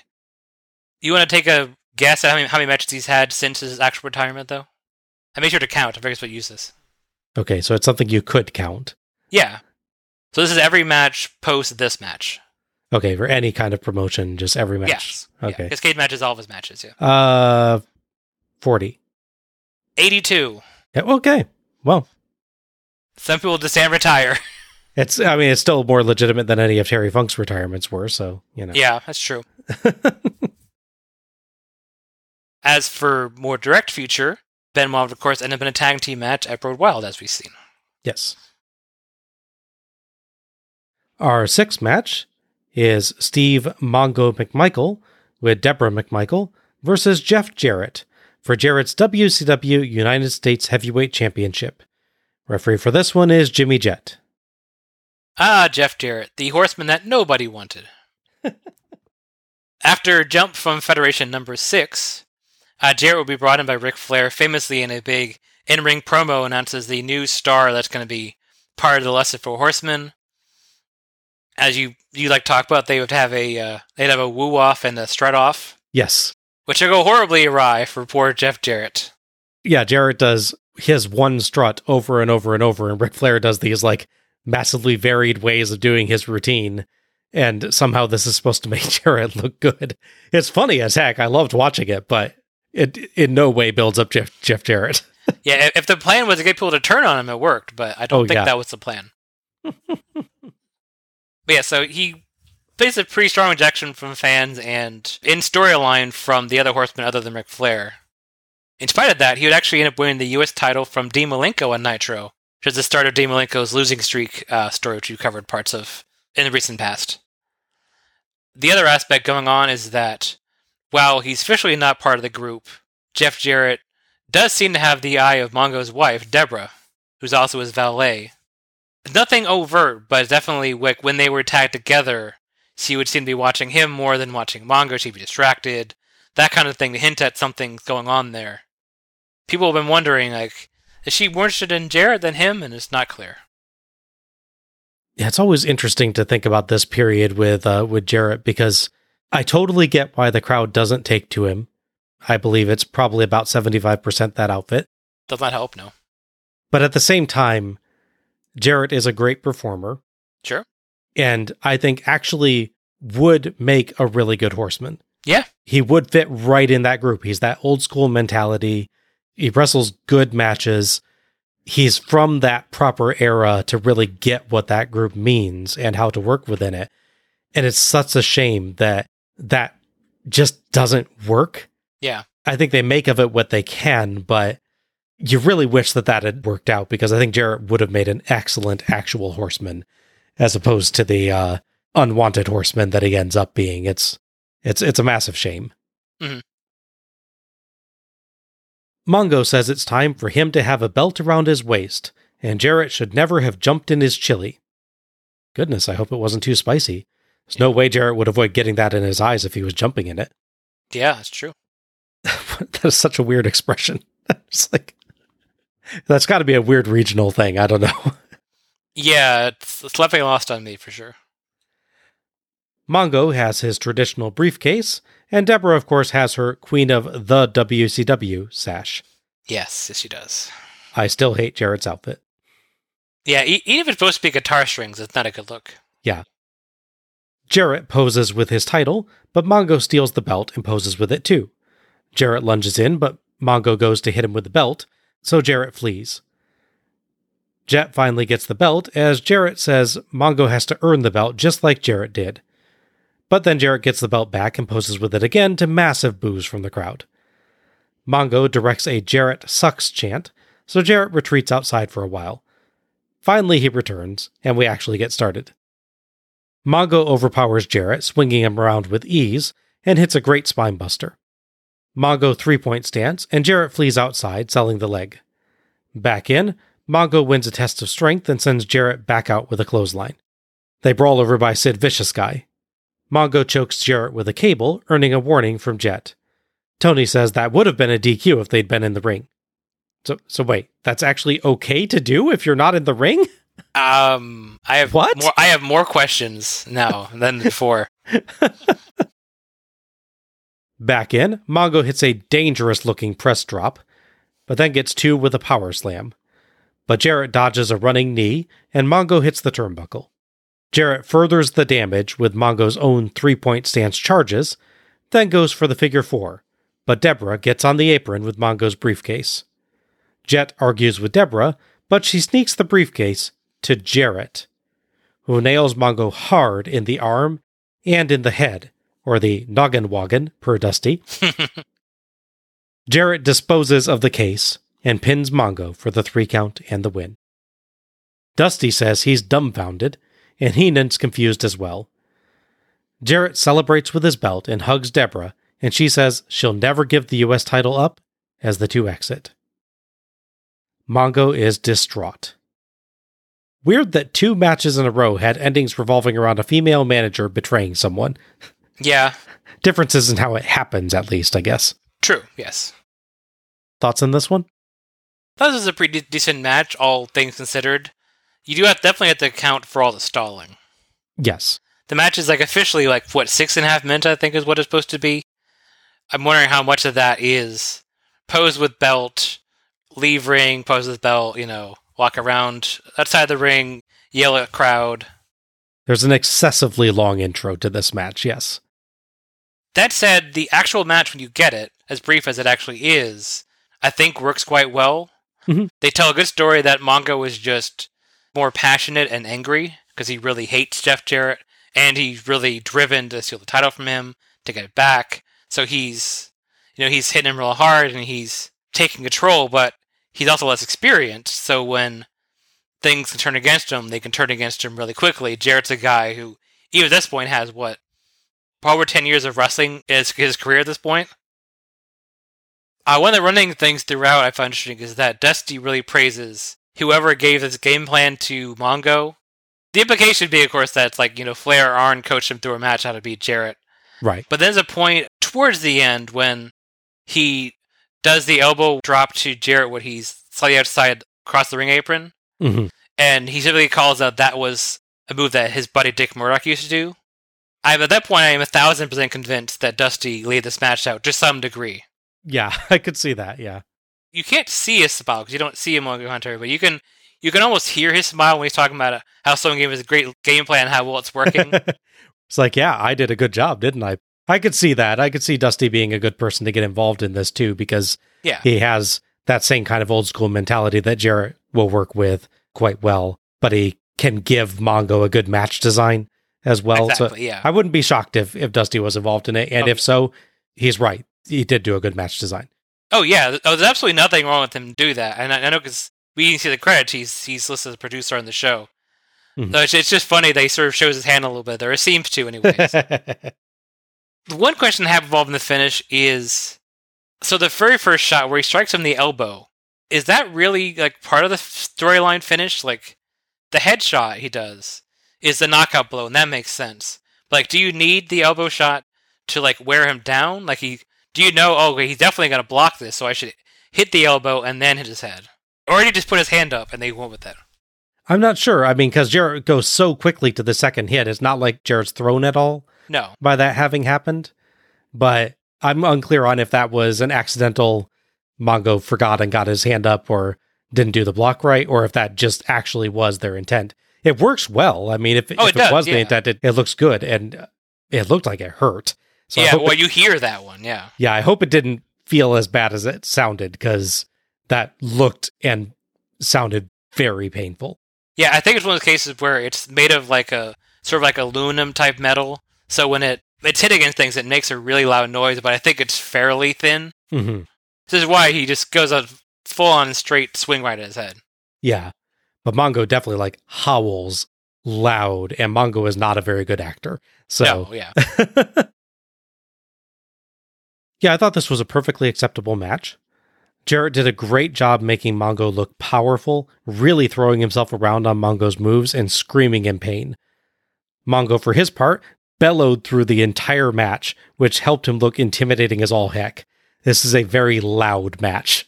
Yeah, for sure. All you needed to make it better was Lex Luger in there, man. Based on this show, we need Luger and Mongo and, I guess, Hector Garza in a match. Yes. The match has a good general plot, with Mongo being aggressive and powerful, but Jarrett managing to outfox him and work the leg to set for the figure four. They got to the twist ending maybe a tad too quickly, though. It would have been nice if Jarrett did actually try the figure four after setting up for it, and only went for the briefcase when that didn't work. Mm-hmm. Still, a short but fun match with these two. Yeah, I think long-term we look at a match like this, I don't think I'm going to look back and go, oh, wow, this Mongo match and Mongo Jarrett match really stands out to me.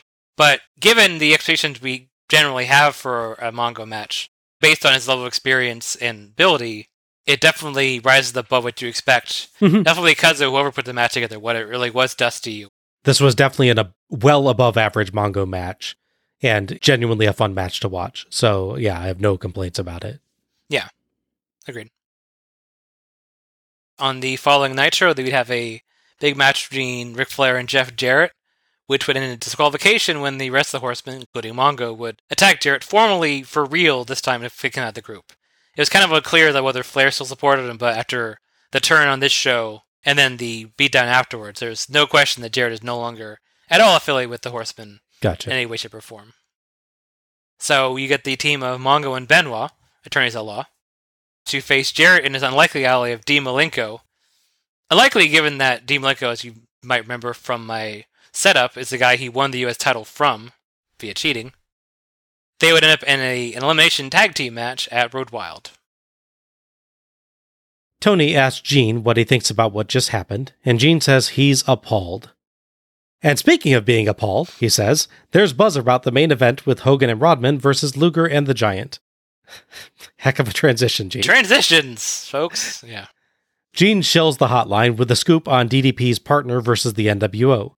1-900-909-9900.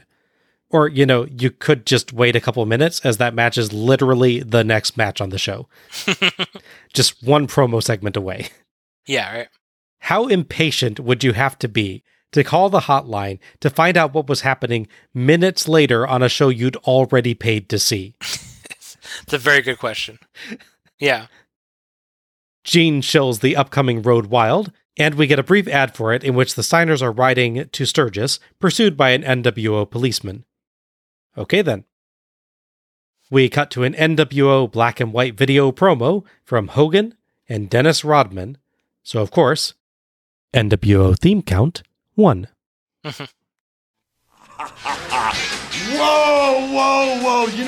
Hollywood's on a roll, brah. The deal is, I've been on the porch so long, I've been running by myself. I'm the big dog. It's finally nice to find another champion. It's finally nice to find another dog. It's finally nice to find a fire hydrant that you have something in common with. And just like Hollywood has been rocked by Rod the Bod in Hollywood, just like the wrestling world is going to be rocked tonight by Rod the Bod in Hollywood, Daytona Beach doesn't have a chance. Bash the beach because Rod the Bod, the god himself, destroyed the whole town last night. Sweet! You be the man.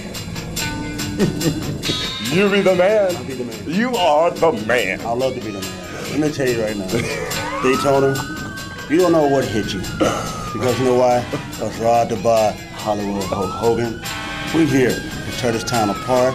And you know what? Accept it. We ain't going anywhere. Okay? We're not going anywhere. No. You know what I like so much about you is the fact that you have a conscience. The fact that when you bust people right in the skull, the fact is you saved a couple lives. You left the giant, that big, nasty, wart-infected giant, and Flexi Lexi, that Hollywood wannabe, for us to beat up tonight. Daytona, you've been devastated. This town can't handle Rod the Bod. But tonight, we're going to take out the last two survivors. Hollywood and Dennis Rodman, the Dirty Dogs. We're going to take out the giant. We're here. You know what? When you get your hands on that nasty giant, would you please save a little piece for me? Would you please save just a little bit? No, I just want to have this little. I just want to taste him, John. He may be tall, but as they say, the bigger you are, the harder you fall. And you know what, bro? I didn't realize that everybody in the sports world was going to be watching tonight. I thought that maybe they would tape the show. Maybe they would wait just a couple more moments to see what's happening. But whenever there's a natural disaster, whenever the two greatest athletes on God's green earth get together, everybody pays attention. They have no choice. They have no choice. There's no choice. You put the icing on my cake. You're great. I know I am. You're great. I know I am. But you're even better. You know, I just agree. Because you know why?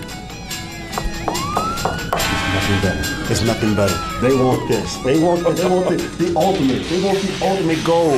But you know what?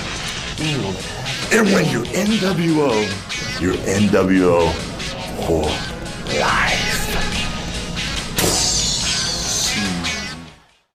This still has the usual stylish NWO feel with the black and white palette, freeform camera, and constant NWO theme, dang it. Yes. And they're always a bit rambly, but Hogan and Rodman just kind of seem to start talking here and just kind of keep going. Yeah. Well, I'll say the thing we discussed in that first show where they got the proper NWO one, I think this might have been the Nitro we covered. Yes. We joked about how overproduced these things were. And they talked about it, you know, the people involved talked about it. They'd film like an hour or 2 hours of all these things and then cut it and paste it, and which had the disjointed, chaotic nature of it all. They just jump a conversation because they do different takes. So let's take 3 and then only take 6 here and take 1 here. Whereas this one, they basically point the cameras at them and say, yeah, say whatever you want, we're cool. It feels like this is them planning out the promo and doing some rehearsal, and someone just accidentally turned the camera on. Mm-hmm. It's not bad, it's just strange. Between multiple bouts of Mutual Admiration Society and claiming that they destroyed Daytona Beach, they work in several bizarre statements, most notably Hogan calling Rodman a fire hydrant and himself a dog, which makes me wonder if Hogan knows what dogs do with fire hydrants. Guess not. And Hogan claiming he thought people would tape the pay-per-view rather than watching live, which doesn't suggest a great deal of confidence in WCW's performance. Well, before he said tape it and then wait a couple minutes. Yeah. As someone who's taped a lot of stuff off TV, that's not how it works. That's not how it works, no. It was still honestly fun to watch just because it's so different from what you normally get with wrestling promos. Mm-hmm. And it was a massive improvement over the last Dennis Rodman promo that we had with his weird delivery of his shouts to Vader. Oh, yeah, that's true. But man, this one was bizarre. Yeah. Part of me really wishes that, especially because he's around for the match itself, that Savage was involved in this. Yes.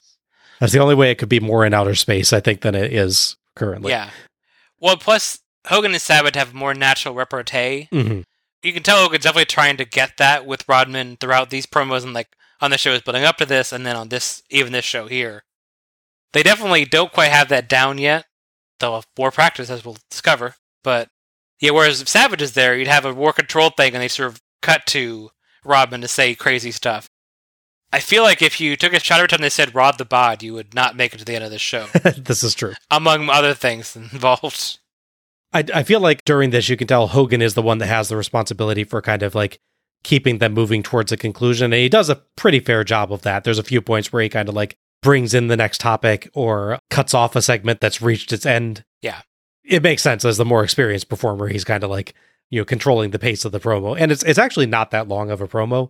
When you first watch it, you think that this thing's like 5 or 6 minutes or something like some of the older NWO promos. Yeah. It's actually like 3. Okay. It's no longer than the Raven segment. So Gotcha. It's not like the incredibly indulgent thing it at first sounds like it is. Yeah. I'm not sure if that's a compliment or a diss on my part, but No, I get it. I did actually ultimately enjoy this promo. It's very interesting. It's just, it feels very strange. I think it makes sense thinking of it in context of the old NWO promos that, like you said, they would do this long conversation and then they would trim it. It's like they did the long conversation part and they just forgot to do the cuts. Yeah. Or as Gary thought, this is the cut down version. There's not any like awkward I know. camera cuts or anything like that, though. So that's the thing. But yeah. Get the show on DVD and hear the full 25-minute version of the Rodman Hogan promo. I would almost be curious enough to do that. I don't know. Almost. Yeah. It's one of the tricky things. So obviously they've been doing these interview promos for a year at this point now, or just about. So on one hand, you're like, maybe you've done so much of that already. If you don't do it on this show, it'll be fine. But then the flip side, of course, is that they think this is the big show people are going to watch. Because we've been building up this Rodman match. It's the match of the century, greatest moment in sports history. So if we don't do an NWO promo, even if it's just the two of us, then it's a missed opportunity. Yeah. So I kind of get why they did one, and it's definitely not as long as other ones, but it sure is even more rambly and less structured than normal. Our 7th match is the NWO, Scott Hall and the Macho Man Randy Savage, with Elizabeth, versus Diamond Dallas Page and a mystery partner with Kimberly Page. Referee for this one is Mickey J. So, of course, the story going out of this is that DDP would famously rebuke the New World Order as they tried to invite him, and they would start a feud. He'd have a bunch of matches with Randy Savage, of course, who'd do this whole thing where Randy Savage would pretend like he didn't know his name, and just really disrespect him. Meanwhile, Kevin Nash is absent with legit injury, thankfully not a major one, but enough to keep him off TV for a while, which is why they involve 6 in the tag matches and such. This is why it's Scott Hall and Randy Savage versus DDP as a partner. Though at the same time, obviously, you have the Randy Savage connection there. So it doesn't feel like, oh, we got to sub out somebody. And obviously, it sounds insulting to Randy Savage, and I don't want to do that he's subbing in for somebody else, because he's Randy Savage, The big moment, of course, building up to this is the Go Home Nitro before this. Randy Savage would say he's gonna make a warm-up match, he's gonna show people really how to wrestle, and he's gonna show DDP what he's got coming. So he'd face the Lucha Legend himself, La Parka. Match would go on fairly normal until Randy Savage, thinking he had the advantage, would go for his top rope elbow. But of course, he wouldn't land the right way because he's actually there to get 2 boots in the face as he drops down. And as he's recovering, suddenly La Parka grabs him and does the Diamond Cutter, throwing off his mask and revealing that he's actually DDP. That is amazing. It's a great example of how you can use the gimmick of La Parka, because, as we noted, he is the largest of the luchadors, at least what we've seen. So, even though technically I think DDP is slightly taller than him, the fact that he has a full bodysuit and is at least very close to the size really does help in the situation. Yeah, it's not like DDP disguising himself as Rey Mysterio. No. I will say also, as the La Parka superfan of the duo, it kind of a giveaway when you watch back the match, obviously knowing the angle, because La Parka comes out, he dances a little bit, but he's dancing without his chair. Ah, okay. If he's a real La Parka, he'd have his chair with him. To his credit, though, DDP does work in a little La Parka happy dance during the match itself. So that's cool. Like he does actually try to do that, yeah. He actually did study the gimmick a bit rather than just putting on the outfit. That's cool. The tag match is announced. 2 people will come into play that could be the tag partner. First, Raven. The other is Kurt Hennig, who very recently left the WWF. He was managing a young Hunter Hearst Helmsley. They seemed like they were building up some sort of feud where Hennig would turn on him, but then abruptly he left the company, So he's officially signed with the WCW, so I'm saying it now too. And so the mystery is, who's going to be DDP's partner? Will it be Raven? Will it be Curt Hennig? Or will Sid Vicious shirt guy finally get his wish granted? Can you imagine DDP and the Master of the Powerbomb? Master and rule the world. You know, those would probably be some of the best Sid Vicious matches ever, because DDP would be plotting them. Very true. NWO theme count 2. Hall and Savage are out first, accompanied by Elizabeth. Hall wears his tag title belt and carries Kevin Nash's, even though this isn't a title defense. Nice touch there. Mm-hmm. Funny that 2 Bash at the Beach shows in a row, we've got a NWO tag team match with a mystery partner, and Scott Hall is even in both of them. Yeah, the role has been reversed a little bit. Yeah. DDP and Kimberly come out next, and DDP's pyro, which isn't actually shown on camera, scares Dusty. DDP's mystery partner turns out to be Curt Hennig. His pyro is visible. Yes. Tony points out DDP's eternally bandaged ribs. Savage and Page start. Savage dodges a spinning lariat, but Page catches him with a second, then beats him up. Savage rolls out and considers a chair, then taking a walk, but ends up just hurling in some flowers from somewhere and getting back in. Poor Mickey J has to clean up the plant debris as Savage and Page spit at each other. Tag to Hall, who demands Hennig, so Page tags Hennig. Hall throws his toothpick at Hennig, so Hennig spits his gum at Hall. Hall says something like, "You haven't changed." These two had matches in the WWF when Hennig was Mr. Perfect. Yes. And of course, they were tag partners in the AWA. Yes.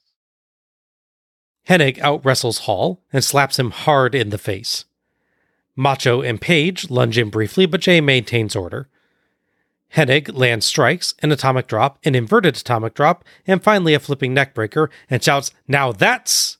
before stopping himself, as the WWF would probably sue if he called himself Perfect. Good catch, Kurt. Yeah. I guess you could have said, "And that's Hennig," wouldn't quite have worked as well. Yeah. They really should have thought of a new moniker before this match so he could do that, but they just keep calling him Hennig. I'm kind of picturing like DDP in the back with a thesaurus. What do we got? What do you got? We got something. Need something. Tag to Page, and the fans chant for him as he takes it to Hall. But Hall clotheslines him in the corner, and Savage sneaks one in as well. Savage and Hall trade off, concentrating on Page's eternally bandaged ribs. Hall sends Page through the ropes, and Page even makes sure to hit those rib first for maximum sympathy. Yeah. Savage flings him to the steps for about a 0.1 Cena. Yeah, it's so. Doesn't move much. Not really, no. Page crawls over and lets Sid Vicious Guy and his buddy help him to his feet. Back in, Hall gets a discus punch for a very close 2 count. Tag to Savage, but Page hits an inverted atomic drop and collapses into a tag to Hennig. Savage knocks Page out of the ring and whips Hennig to the ropes just as Page is trying to use them to get to the apron. Hennig hits the taut ropes hard. Page clearly doesn't realize what happened, but an angry Hennig hits him, then walks out. Hall hits the outsider's edge on Page, and Savage hits the big elbow and arrogantly pins Page with 1 foot for the 3 count and the win. NWO theme count 3. Hennig walks out, and Kimberly nervously tries to get to Page, but Savage and Hall keep getting in her way. They finally leave, and Jay and Kimberly get in to check on Page. The surprised commentators think this wasn't even an NWO plot. It was just Hennig's anger about Page's mistake. The fans chant for Page as he makes his exit, selling the whole way like a champ. Kimberly can be heard criticizing Page's choice for a partner, as Tony notes. Yeah. Thoughts on this one? I like this one quite a bit. I am a little torn, though, because as part of the angle, it kind of just stops suddenly like that. Mm-hmm. So in a way, it works, because the whole point of this is really to have Hennig show that he can still go in the ring. Yes. Because you haven't seen him probably seen wrestle in a few years at this point. He's been off for a while. So he's definitely got something to prove here. And it's just how Curt Hennig was, it sounds like. Then, we get the part where DDP, of course, gets worked over. I don't know if you noticed it. Right before Hall throws him out, he gives him the little back slap, like with the DDT. let him know I'm going to throw you out. Obviously, it's good, because if you just shove a guy out without warning him, that'd be really bad. Especially the angle it comes at. Especially with this case, because Paige has to actually hit the ropes, getting more sympathy from the crowd. Exactly, yeah. I'm glad they planned ahead. Yes. So then once he finally gets his big tag and the match is looking to go in the next direction, it abruptly stops because of the angle. It kind of works because it feels unnatural, but it's also the point. So in a way, it's disappointing because you kind of want to see a more prolonged tag match involving these four men, and unfortunately don't get it. But at the same time, they execute the story really well. Like I said, you get Paige looking strong, and then Hennig looking strong, and then the classic DDP fights back from underneath and comes back for the tag, and it just all goes awry. Mm-hmm. I'm a little torn as well on how you do the ending. I guess the idea is that because the rope's pulled so taut, it just sort of hurts his back more than normal. But it feels like it would be more practical if he actually pulled the ropes down, he went over the top. Because otherwise, I get he's annoyed because he took what looks like a unpleasant bump on his back, which obviously is this whole injury that took him out of wrestling for a while. But it's not quite as impactful an injury, seemingly, as it maybe should be. Does that make sense? I feel like that spot works, but it needed one other bit of tension to set up for it or something. Like, if you had a little touch of tension and they get past it, and then this happens, then it makes more sense. But at the same time, the fact that it feels unreasonable for Hennig to be that angry, I think actually maybe works in favor of the feud that's coming. Yeah. That's tricky because they work this whole match abruptly stops thing. So you get annoyed the match doesn't go anywhere, but then at the same time, that's what they're trying to get you to feel. So I'm totally torn on it, You feel ticked off at Hennig as a result of this. So I think it actually works really well. And I kind of do like that this looked like such a minor moment. The fact that this doesn't look like, a major betrayal and that it feels like something you could get past, that it only happens once. Well, and he still gets so angry about it, makes him clearly the heel. Right. He doesn't take that bump on the back and then yell at Paige. He just immediately hits him. Yeah, it goes right to hitting him. Yeah. And clearly shoves him into the ring to get beat up. So it's not even like he hits him and walks off and they drag him into the ring. Yeah. It feels very intentional. Like, well, fine, you're going to die, I'm going to shove you in there and beat you up. I mean, yeah, you look at poor La Parka getting hit multiple times by his partners in his match, and he had the patience of a saint, I think, at that point. Yeah, it's true. I was really torn on that, too. It's like, it feels like for this match, it would be better for there to be more justification, but for the feud going forward, it's really great that they did it this way. Mm-hmm. I found this a really fun match while it lasted. Hennig looked really good and had some nice, smooth counters, and Hall really sold well for him and made him look like an immediate threat. Mm-hmm. It was a good move to have Hall be part of his first match back with WCW, given their pretty long history together, as you noted. I think that was good to have someone really familiar to work with. Paige was spot on as usual and had good exchanges with both NWO guys. I really would have loved to have had a few more minutes from this one to let it develop more. Mm-hmm. Honestly, on the strength of the match to this point, I would have loved to see a longer form Paige and Hennig tag team versus the NWO. Mm-hmm. It feels like you have the makings of a really good tag team there. The two of them have similar mentalities about matches, I think. Yeah. Especially with him working with Savage, too, that, again, Hennig, I think, will be somewhat familiar with. But the feud we get is quite good, and I recall their Starrcade match being a barn burner, so yeah, it just was a tantalizing hint at what might have been. Well, and a broader story point, if this had worked out more in Paige's favor, it would have been interesting, because the whole idea of the NWO, at least initially, is here's these guys that came from, the other place, as they tantalizingly called it. In other ways, they would say the other company or outside, all the terms they would use to not say WWF literally on television. And then if the key to stopping them is calling another guy from the WWF in that works against them, it could have been interesting to sort of turn their own sword on them, as it were. That's true, yeah. Didn't think of it that way. As mentioned, Nash would recover from his minor injury in time for World Wild, where he would reunite with Scott Hall, his partner, and get his belt back to challenge the Steiners. Meanwhile, Randy Savage himself would face a very large challenge at the same event. On the following Nitro, an angry DDP would be annoyed at Hennig, obviously, and would explain his rationale for picking his mystery partner.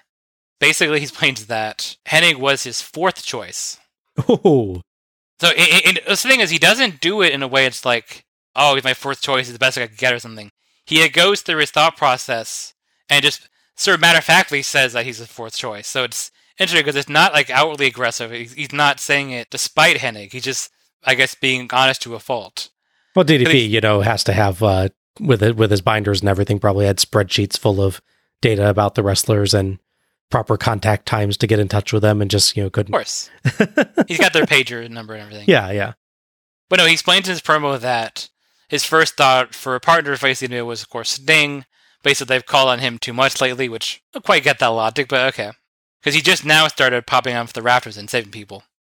And then said his next choice would be either Luger or the Giant, but they have their own match going on tonight. So then later on, he, of course, goes for more revenge against the duo of Hall and Savage, and is attacked by Hennig. Gee, why is he mad, based on what you said earlier in the same show? This, of course, would lead to a match we have at Road Wild between Hennig and DDP. Oh, and the overarching story throughout as well is that, as we see at that match at Road Wild, is that Ric Flair is trying to recruit Hennig for the Four Horsemen. Our 8th match is Rowdy Roddy Piper versus the Nature Boy Ric Flair. Referee for this one is Mark Curtis. The duo were briefly together as a tag team, as we saw in a 6-man match at Slamboree, as I recall, with Kevin Green. That was a honestly wonderfully entertaining little match. It was. So they would challenge for the tag titles at a previous show, but come up short. Flair, being Ric Flair, would place all of the blame for the loss on Piper and have the Four Horsemen beat up Roddy Piper after the match. He'd go on to call him a has-been, sometimes call him a never was, and of course call him a wannabe movie star. Dang. I mean, I've seen a lot of Piper's movies outside of They Live, which is amazing. So it's not the most inaccurate insult. This is true. To be fair. Flair would go to the heel book of cliches and turn to page 452, which is bring out a fake Roddy Piper, in this case a mannequin, on multiple shows, claiming that Piper has shown up and then make fun of him. On the Go of Nitro, he would try it one more time. And of course, Piper would show up behind the mannequin. Flair, being Flair, would be so engrossed in his promo, making fun of Piper, he doesn't even notice another person behind him. He'd be, of course, subsequently be attacked by Piper, who did not take what he said very well. But they'd end up in the ring, where he'd be taken out by a Four Horsemen 3-on-1 beatdown, building up this match. NWO theme count 4. Briefly, as the sound guys accidentally start the wrong song for Piper's entrance before quickly correcting themselves. Yes. We're on form tonight. Oh, yeah. Piper's pyro nearly drowns out the commentators. Flair has a blue and silver robe today, which looks great. It does. Heenan compliments it too, so you know I'm right. Fair enough. Dusty asks who knows Flair and his tactics better than Roddy Piper. Probably you, Dusty? Yeah. You spent literal years feuding with the man? Maybe Arn. Arn's pretty good, actually. Yeah. Tully, perhaps? J.J. Dillon? Yes. Sting? Yeah, for sure. Although, well, Sting forgets it every time, though. That's true. Yeah, we Yeah. can't say that Sting knows his tactics. Yeah. It comes and goes. Piper attacks aggressively, landing rapid punches, and Flair flees outside. Back in, Flair trades chops with Piper, but Piper slaps him down for a Flair flop and sends him flipping over the turnbuckle, then clotheslines him off the apron.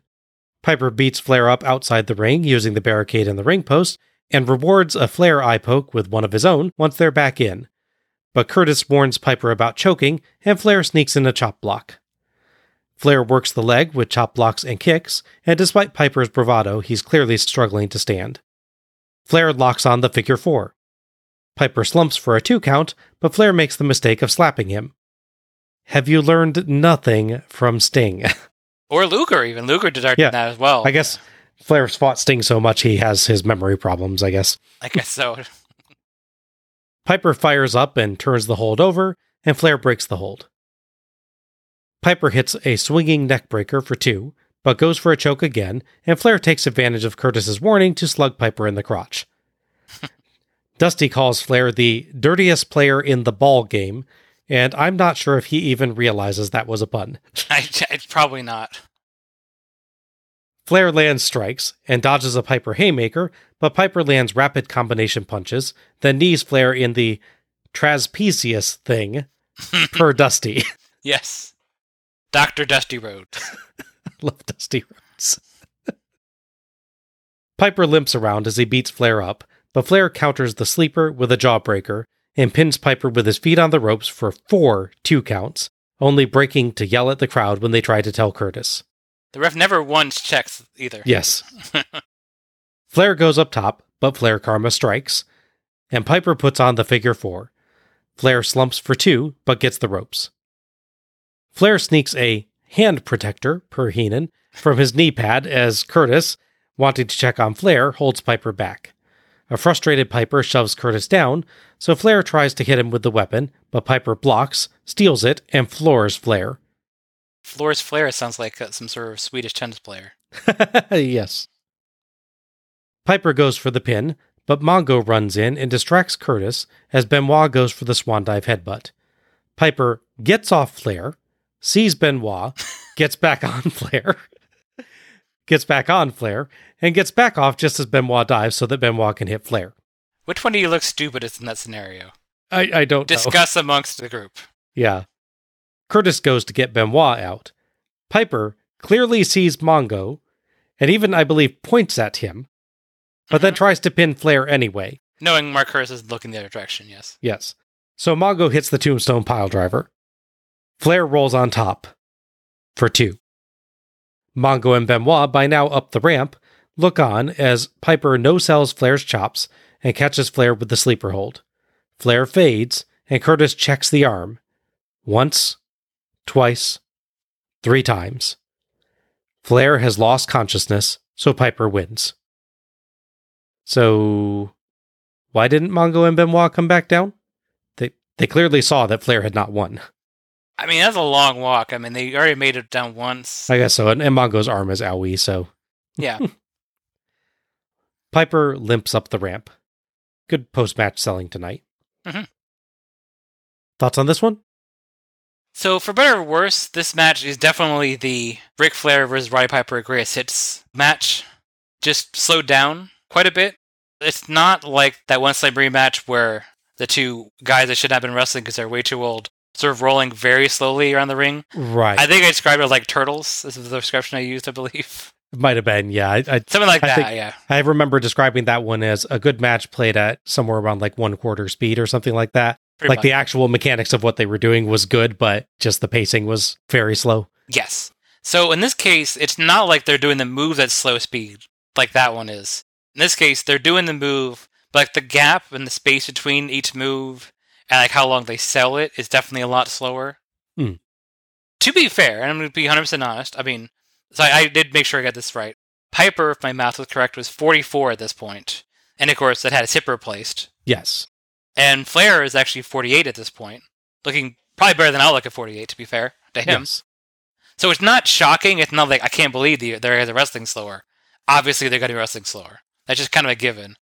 That's the risk you run having, Flair and Piper wrestle in 1997 when you'd have Flair and Piper wrestle in 1981, the year my brother was born, when they were fighting over the U.S. title in the NWA. And, of course, in WWF, they wrestled in 91, so on and so forth. So you have so much film to compare to, you can't help but make the comparison. It's just how that works. The trade-off is, of course, a lot of old school fans, especially at this point, are really what WCW was bringing in. That is why Flair was like, even when he wasn't treated as a top face, was practically the top face. Even when he was a heel, he was practically the top face for the large demo of the audience. We've definitely reached the Flair is respected regardless of his character at this point, yeah. So in this case, the match is definitely slower. But what they do with the timing, in their defense, is that they really make it about hitting some sort of move, whether it's the chop block or the series of punches, and then pausing and really selling it.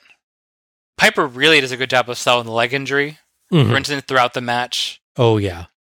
Objectively, it's a slower, more methodical match than anything else in the show, really. But they feel the time better. It's not like they just lock and say a headlock and sit there for 2 minutes to get their breath back. Right. There's a large demo that doesn't care about anything I just said and goes, ooh, it's Flair's Piper, and I've seen them wrestle probably 100 times, and I love Flair and Piper, so I don't care. And that's perfectly fine. You can enjoy the match that way. For me, I think, even as silly as the timing involved with everyone was, in a rare case, I actually like the interference because it's a different angle on a Flair-Piper match. It's not just them doing the greatest hits. Flair Karma, Sleeper, so on, so eye poke, etc., etc. Again, it's not really done that well because Benoit should not have fallen for that trick.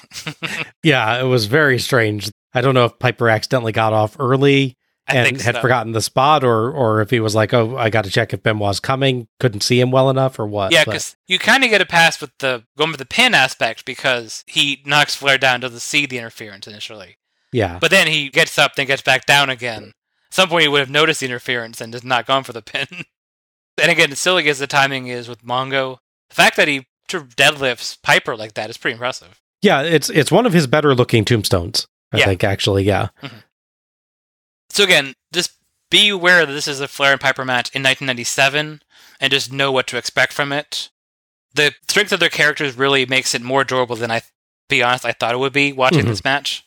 But it's definitely a different pace than anything else in the show. This match was mostly punches and chops, but it had a strong plot regardless, with Flair's usual strong leg work en route to the figure four, and a good subplot revolving around Flair and Piper's shared propensity for cheating that enabled Piper to mostly keep up with Flair's antics. Like you said, the huge personalities and a good overall flow kept it interesting, and the intensity both brought to the match made it feel appropriate for there to be so much striking.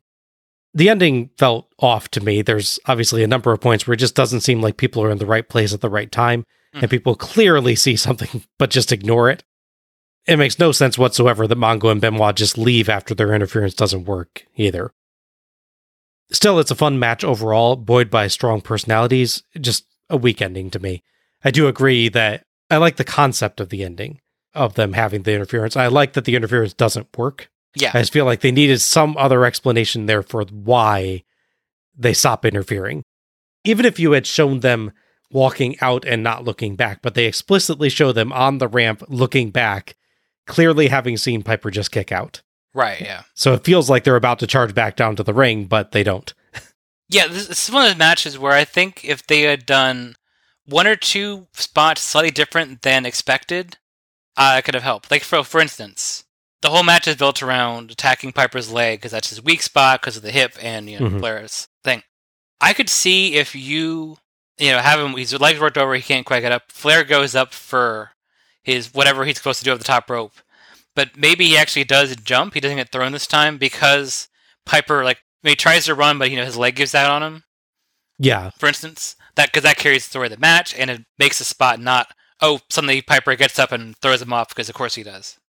Everyone loves those kind of spots. The guy goes for a move and misses because they expect it and because they like the guy. But every once in a while, if you just mix up a bit, especially with someone like Flair and Piper, that would have been a nice little touch. Mm-hmm. Yeah, I was glad that you noted Piper's excellent selling during the match as well. He was doing an amazing job of keeping that leg injury going for the duration and letting it impact his movement, even on moves he was doing successfully. Yeah.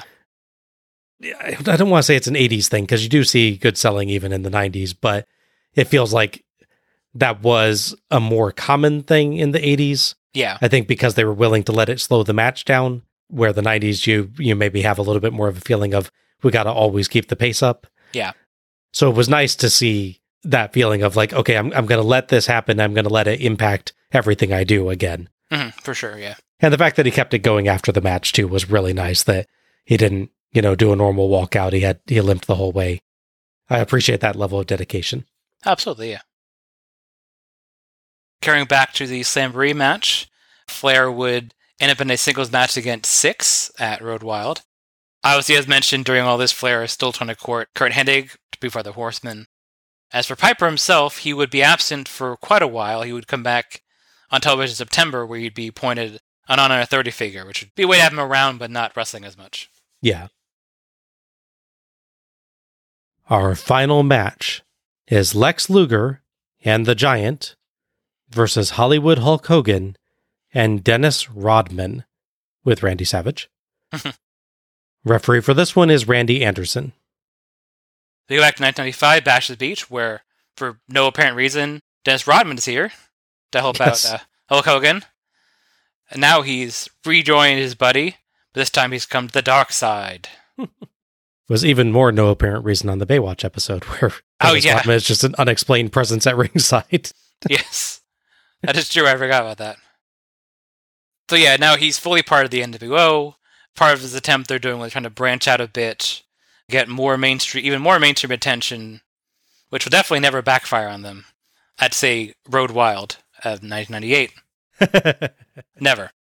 That's how he ended up briefly with an NWO member of the NASCAR Racing League. Right, yes. Just very straight into that. You think of the elite in the NWO, Hulk Hogan, Randy Savage, Kevin Nash, Henry Sadler.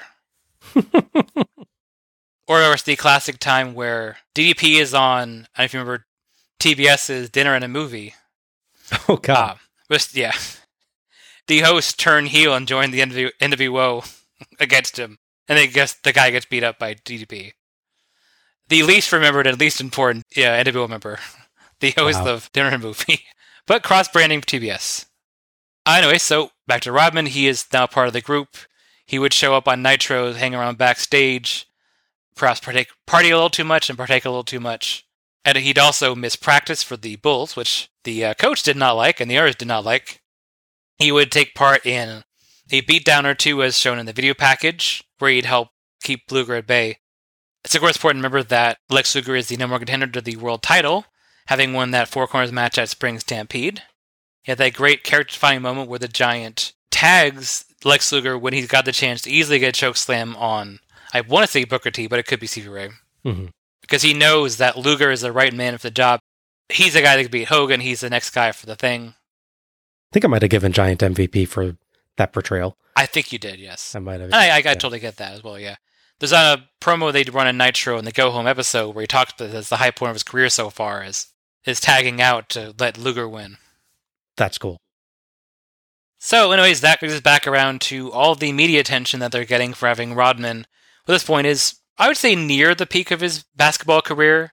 So, if it's a time to get him on your show, this is the time. The question is, should you have him wrestling on your show? You'll see. Michael Buffer does the introductions, dubbing this a tag team match the world has been waiting for. Really? I mean, objectively, that's true because we knew what was going to happen and then we had to wait for it. I guess so, yeah. That's just how time works, yeah. He doesn't mention willingness, yeah. That's true. Luger and Giant are out first to Luger's wonderfully catchy theme. Luger is apparently, quote, famous for his rack of doom. So he stole the of doom from the dungeon, I guess. He was part of them, so it makes sense. That's true. NWO theme count, 5. Buffer dubs Hogan and Rodman, a tag team the likes of which has never even been dreamed of, let alone been seen before. Wow. High praise. Buffer says Savage's arrival is a surprise and that he's perhaps acting manager. Is it that surprising to see an NWO guy come out with NWO guys? Tony gives a decent story explanation for Hogan recruiting Rodman for the match, that if he can get a non-wrestler like Rodman to win over Luger and the Giant, it'd be humiliating for WCW. So it's kind of an extra dig of the knife for Tony there. Fair play. Heenan advises Rodman to take his sunglasses off, and Tony wonders about the piercings. Dusty says he would yank on them. Hogan and Luger start. The camera focuses on pro boxer Andrew Golota in the crowd. A former Olympic bronze medalist, Golota, much like Tyson, bit an opponent during a match. Mm-hmm. Not at the Olympics, mind you. Well, that's good. In 1996, he repeatedly punched Riddick Bowe in the crotch during a match, getting disqualified.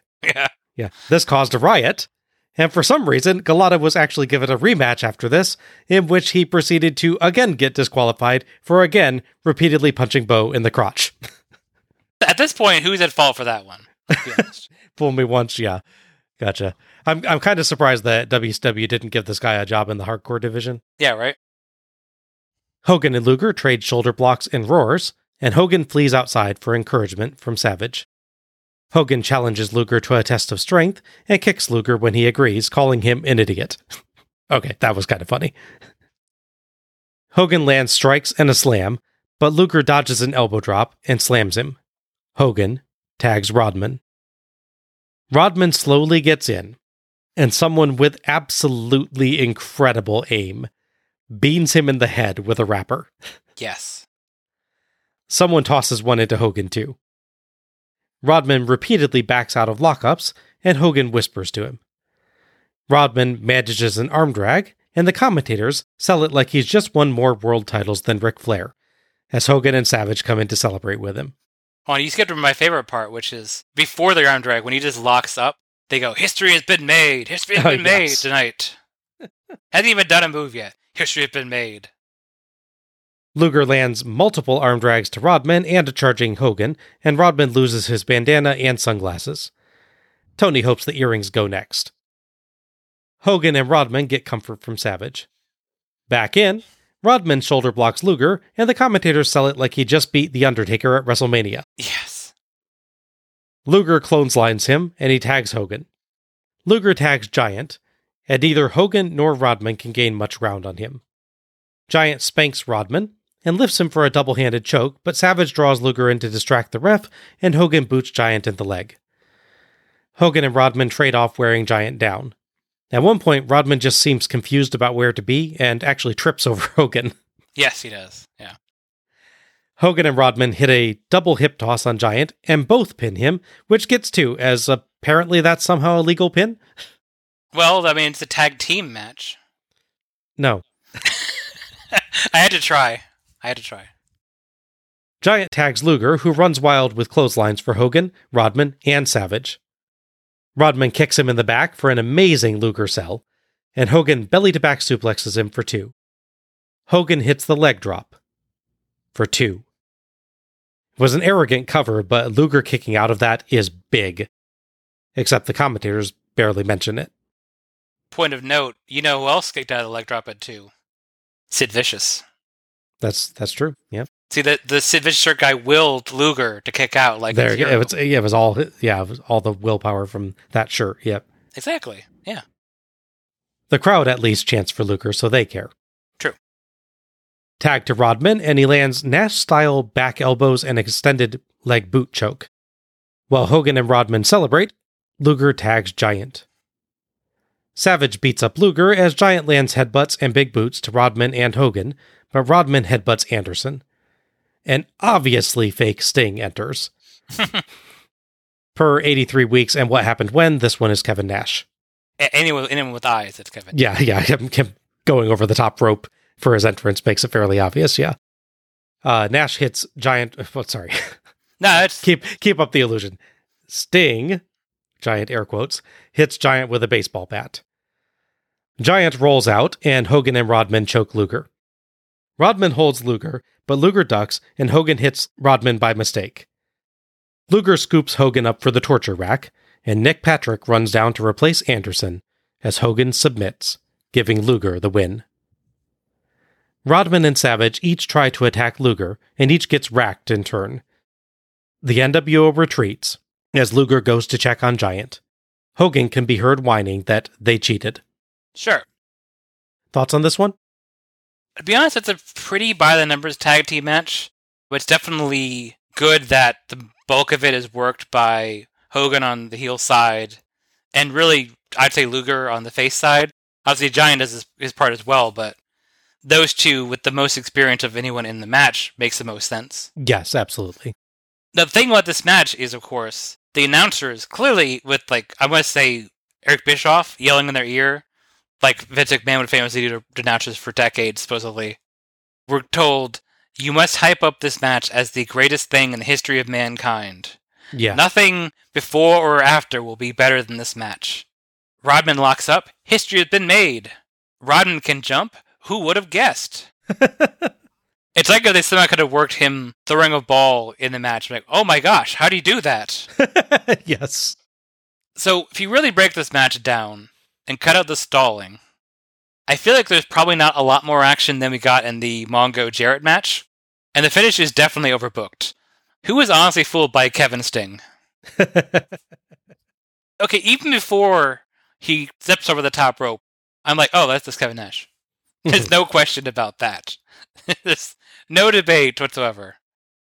To be fair, it is brought up in commentary on the opening of the next Nitro, and it's part of everything I'll cover, so they definitely did not try to pretend like it was anything else. I mean, the commentators tonight still sell it like it's actual Sting, though. That's the thing. Oh, I know. I just mean, by the next night, they say, like, oh, like, we first saw from far away, I wasn't sure, but, Yeah. I guess you could maybe give them a little bit of a pass. Obviously, they're saying it because they were told to say it. But maybe give them a little bit of a pass because bear in mind that they're, like, in the back of the arena. They're not, like, actually at ringside watching things. So they're watching the little monitor. If you really want to accept kayfabe and pretend like they weren't just told to say it, maybe they could be fooled, but the audience is not fooled. Yeah, it's... No one in the ring is fooled. I'm glad they at least don't play it up where the Giant is fooled, or where Luger is fooled. Putting aside the hype, the ridiculous level of hype they give the match, nothing really goes wrong, per se. There's the one part where Savage clearly goes and talks to Rodman, and then he goes to do a spot, which is not that surprising. There's a lot of those points, honestly. Okay. They disguise them pretty well. There's one very blatant. They disguise them mostly, but really, honestly, count the number of times that Rodman goes over to Hogan, or that Hogan gets Rodman over to him, or that Savage is having a chat with Rodman. They generally disguise it as them like celebrating about something, but I would wager that every single one of those is them saying, hey, Dennis, here's the next spot sequence. Remember this. Mm-hmm. The one I really highlight is the one where Savage pretty much gets on the apron and talks to him. Yeah, they don't even cover that one at all. The other one that is not particularly well covered is, or actually two, both when they're double teaming the giant, I think. One where Hogan yells very audibly to Rodman, "Put your boot up." Oh, which can at least be taken as match strategy as well, so I don't have a problem with that. And the other one, when Rodman gets confused and trips over Hogan, Hogan's like, "No, to the apron." Mm-hmm. Which, I mean, there's not much you can do. The guy has clearly forgotten what he's supposed to be doing at that point, so you kind of just have to tell him. But it is funny, you very audibly hear Hogan on both of those moments. Yeah. There's a one part, too. It's when their teeth in the lockup before it actually happens. Hogan yanks him back by the belt. Yeah, you noticed that? Yeah. Yes. Yeah. He's like, I'm going to make sure you back to the corner, in case you remember. Yeah. Yeah, and then Hogan, surprise, surprise, whispers to him immediately afterwards. Yeah. So I'm not necessarily here to defend Rodman. He can speak for himself, obviously, and I'm sure he has. But there's a certain level I can say it's his first match, Mm-hmm. It's one thing to go, oh, here's what we're going to do in the match. It's another thing necessarily be under the lights and have the crowd. Mind you, he is a pro athlete, so he should be better prepared for this than, some random person in their first match. There is a different thing from playing a game that you're used to playing and doing a scripted performance in a style you are not used to. Right. Yeah. That's fair. When he's playing basketball, he knows what he's been coached to do, but it's not literally, I'm doing the spot and Karl Malone's going to get out of the way so I can get a shot, obviously. Right. It's still competitive. So I give him a little leeway with having to be coached here and there because it is his first match and he gives them the lights. But it's okay, so it's weird, right? So let's go by the commentators. So when Rodman locks up, again, they say history has been made, the game has been changed, all these crazy things. With an arm drag, they act like he's Ricky Steamboat and he's the greatest man in the world. Contrast that to when anytime things are turned against him, like when he's arm dragged by Luger, suddenly they're like real derisive towards him, like, oh yeah, WCW is like, it's like, I would have liked if they maybe sell, oh, I'm surprised he'll do this move, surprised he learned to arm drag, for instance. But the fact that they make fun of him for like getting arm drag and knocked her over, right after they praise her being amazing, it's so confusing. Well, and then you have them like hyper praising the guy, and then him getting spanked. Actually spanked by the Giant in the same match. And you're like, is the point of this match to build up Dennis Rodman as an interesting performer, or is it to make fun of Dennis Rodman? I can't tell. Yeah, there's a real bipolar aspect to the commentators about how they feel about Rodman and his performance and what he can do. Yeah. Mm-hmm. Because of that, the over-the-top praise almost comes off as sarcastic. Yes. It's really weird. I don't think it's supposed to be. I don't think it's supposed to be, but yeah, you can take it that way because of how the match is designed and how the rest of their commentary goes. Mm-hmm. This was a pretty bad match, but it wasn't as bad as I was afraid it was going to be. I know that's not really a compliment, but that's what I've got. That's fair. Hogan, Luger, and the Giant managed most of the match, and Rodman does look reasonably competent in the few moves that he does. Like I said, it's very clear that he's being directed through the match, though, despite Hogan and Savage's good attempts at disguising it. The match is very slow-paced, in part as a result of their work with Rodman. And it doesn't help that the commentators spend generous parts of the match praising Rodman to the moon for a very basic performance. In all honesty, he doesn't have that much more success than your average WCW jobber in this match. Yeah. But they praise him like he's a world title contender. Yes. As for the ending, fake Sting is obviously fake. The commentators sound like idiots claiming he's the real one. But at least that doesn't actually end the match. And Luger does get a heck of a dominant-looking win where he gets to put all 3 NWO guys in his finishing hold. I think Tony says, go ahead and put the rack on Sting as well. Mm-hmm. Like, he's immediately accepted that Sting is evil. It's amazing. Yeah. So this was a bad match to me, but it did at least make Luger look quite good, so it accomplished a goal. That's fair, yeah. We've got Luger challenging for the title soon, as I'm sure you'll talk about in your wrap-up, so it's important that he looks as good as possible. Yeah.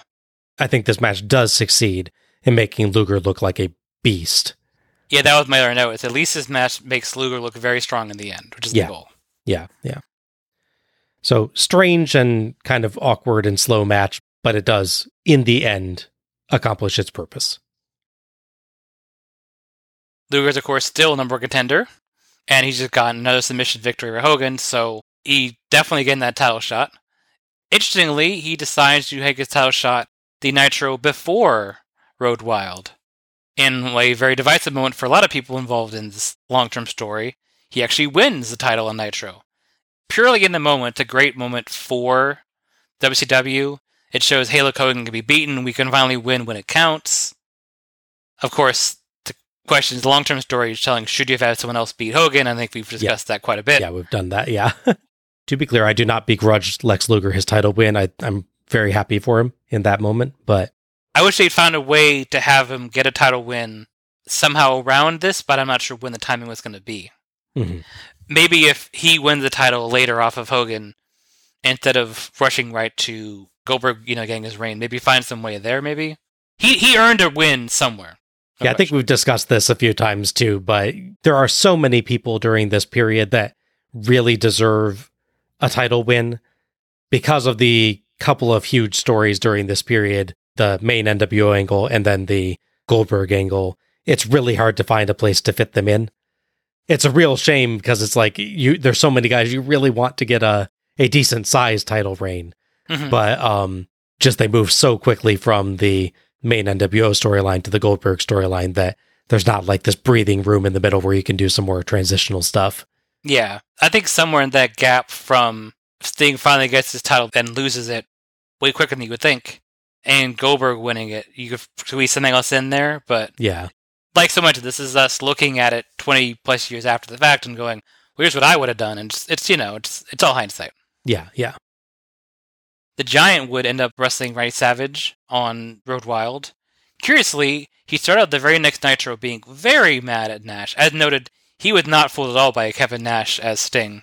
It is this whole thing where he attacks everybody, takes out security guys, takes out 2 guys in the ring. They say he was kicked out of the building or taken away, and of course, that's a way so he doesn't attack anybody else later in the show.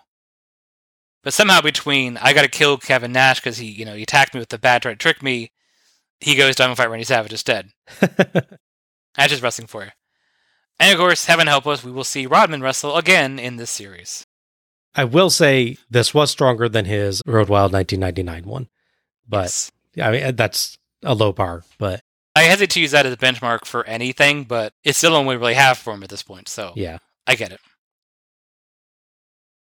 As the NWO retreats and Hogan bizarrely brings up an illegal man, despite fake Sting helping the NWO there, Tony signs off.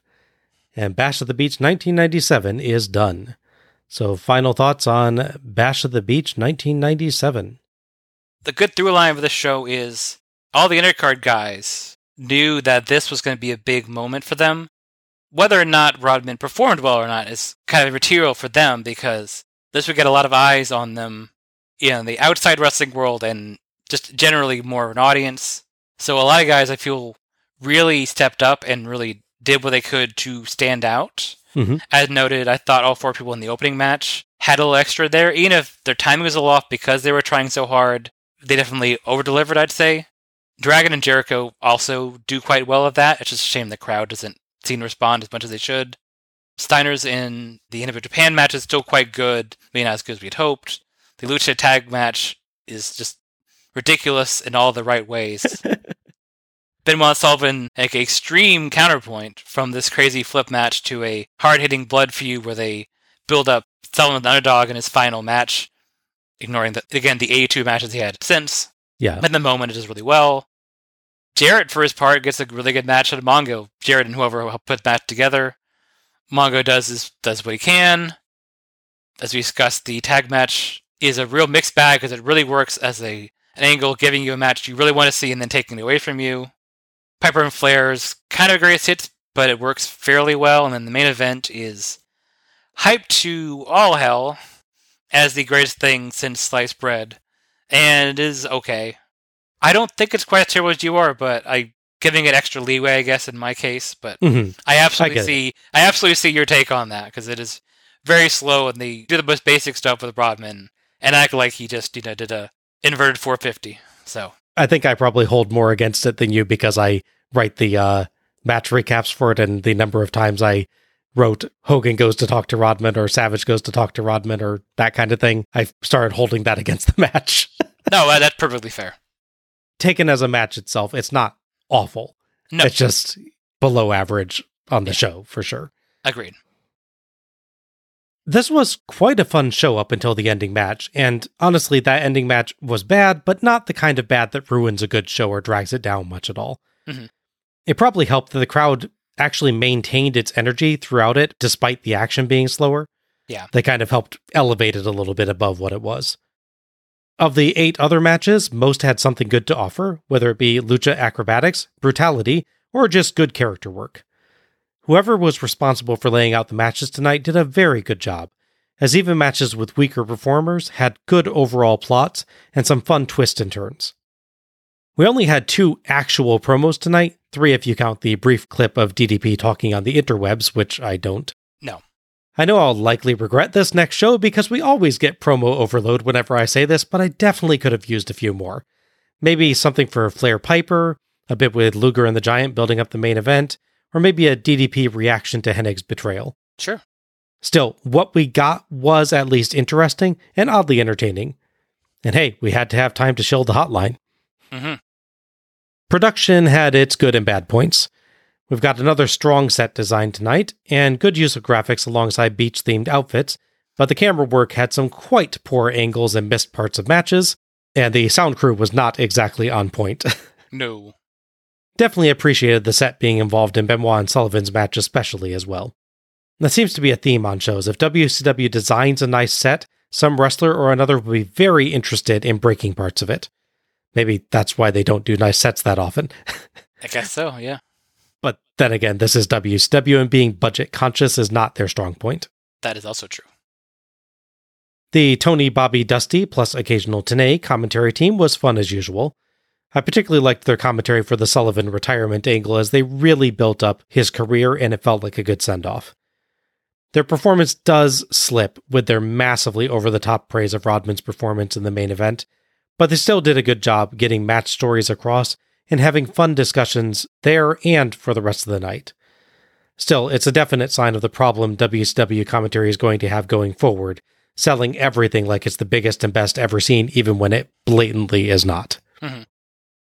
Overall, while this had stronger moments and weaker moments, and definitely declined in quality towards the end, it was generally fun and quite an easy watch. It's a perfectly acceptable show that works to set up the angles that are going to carry WCW for the next few months. Match of the night and MVP. So, Al, what is your match of the night? So, thankfully, some good competition here. Jericho and Dragons look quite good. The Lucha 6-man match is great. Benoit and Sullivan, they tell a really good story, so I can appreciate that. Jarrett and Mongo was way better than I thought it was going to be. The whole package of the tag match with Hall and Savage is quite good. For me, I think, if I'm thinking about matches I'm going to remember the most out of everything, I think as a total package for the match, that I don't have to sort of nitpick apart, I'd say for me it is the Lucha 6-man match. It's honestly, this feels like a really unique spectacle on a show that we don't get a lot of, so I really want to appreciate when we get it. And it's quite fun. Plus it had La Parka. That also helps. Yes. Yeah, for me, this is between the Lucha 6-man tag and Dragon vs. Jericho. The former is an absolutely amazing stunt spectacular, and the latter is a sharp, well-crafted story of two evenly matched performers. It is amazingly close. I think I've been going back and forth on this all day. I feel you. I usually didn't write mine out. I just decided at the end. Yeah, I'm going to give this to the 6-man tag as well. As you pointed out, it's a brilliant performance and it's also very different. Yes. I think we need to acknowledge that. And the fact that there's so many guys putting out so many creative spots all at once makes it an even more impressive achievement. There's so many different parts to manage to that match that the fact that it all goes so smoothly is really notable. Mm-hmm. Absolutely. Showstopper of a match. Absolutely. MVP? Sure. Bunch of people to quickly highlight. Mortis, because I feel like it seems like he definitely put a lot of that match together. A lot of like more complex stuff. Chris Kanyon in general never gets enough credit for what he did. Dragon and Jericho, even though they couldn't really win the crowd over for the most part, both were really impressed from their match. Everyone in this Lucha 6-man match, varying degrees, was good. I mean, even the weakest part for me, like which probably is Viano 4, he was like the power guy in the match, so he get dashed up between the dives, so even he had his part to play. Benoit and Sullivan both do really well with their match. Honestly, giving Jarrett a lot of credit for both his performance and really tying his match together quite well is impressive on its own, and he deserves credit for that. All involved to some degree with the tag match, being Hall and Savage versus DP and Hennig. Again, in as short as condensed it is, they all did their parts very well. And honestly, going back to it, Savage being a key part in really making as much as they could get out of the tag match involving Rodman, he really deserves credit for that as well as a less overt part of that match, because he's in the match, but without him, I can't imagine what happened. Yeah, he's clearly there to help keep Rodman on track, yeah. Exactly. And yes, I am considering La Parka because he is the anchor of that match. It's almost 2 in those if I pick him, but I really enjoyed his performance there. He was good. I would consider it an entirely fair pick, even if you weren't a La Parka fanboy. Exactly. That's fair. I accept that. It's a toughie. I think I'm going to do my usual thing, which is where if I don't pick a match then I want to highlight someone in it. So I think if I'm going to pick between the two, I'd probably say Jericho. Because even though his characters, he himself admits is not want to be, they will let him be, full-on Chris Jericho heel with his crazy list and number of holds and all that. His actual in-ring performance is very smooth. He does risky spots that thankfully did not turn badly for him, like getting dropkicks in midair while upside down flipping, stuff like that. So for me, of the two, I think I pick him. Okay. I'm choosing Kevin Sullivan. Okay. The man put on quite a brawl for his final match as a regular WCW performer, and he managed to draw genuine sympathy and emotion despite still playing the heel. And he did that right after the Lucha match. That is an achievement. That's fair.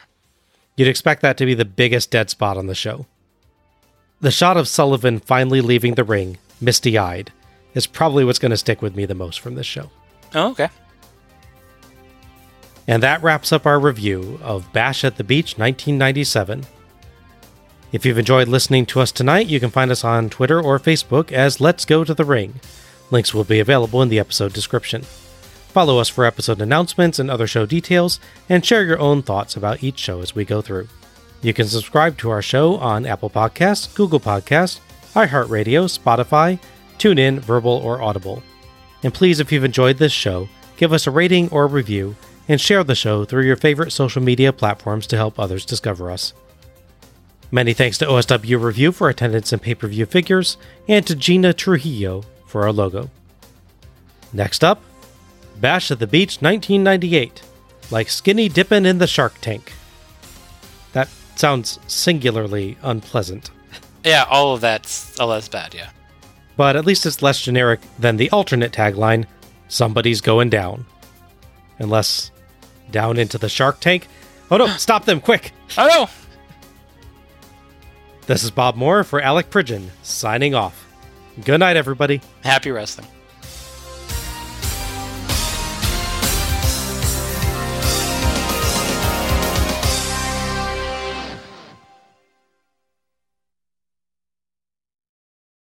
Wow, I totally mistyped this one. Here's what I've got written. This is great. Rodman holds Luger, but Luger ducks, and Rodman hits Luger by mistake. It was late. Rodman used the dagger of time to fix his mistake. Oh my gosh, I'm crying from that one. That was one of my better typos of recent memory.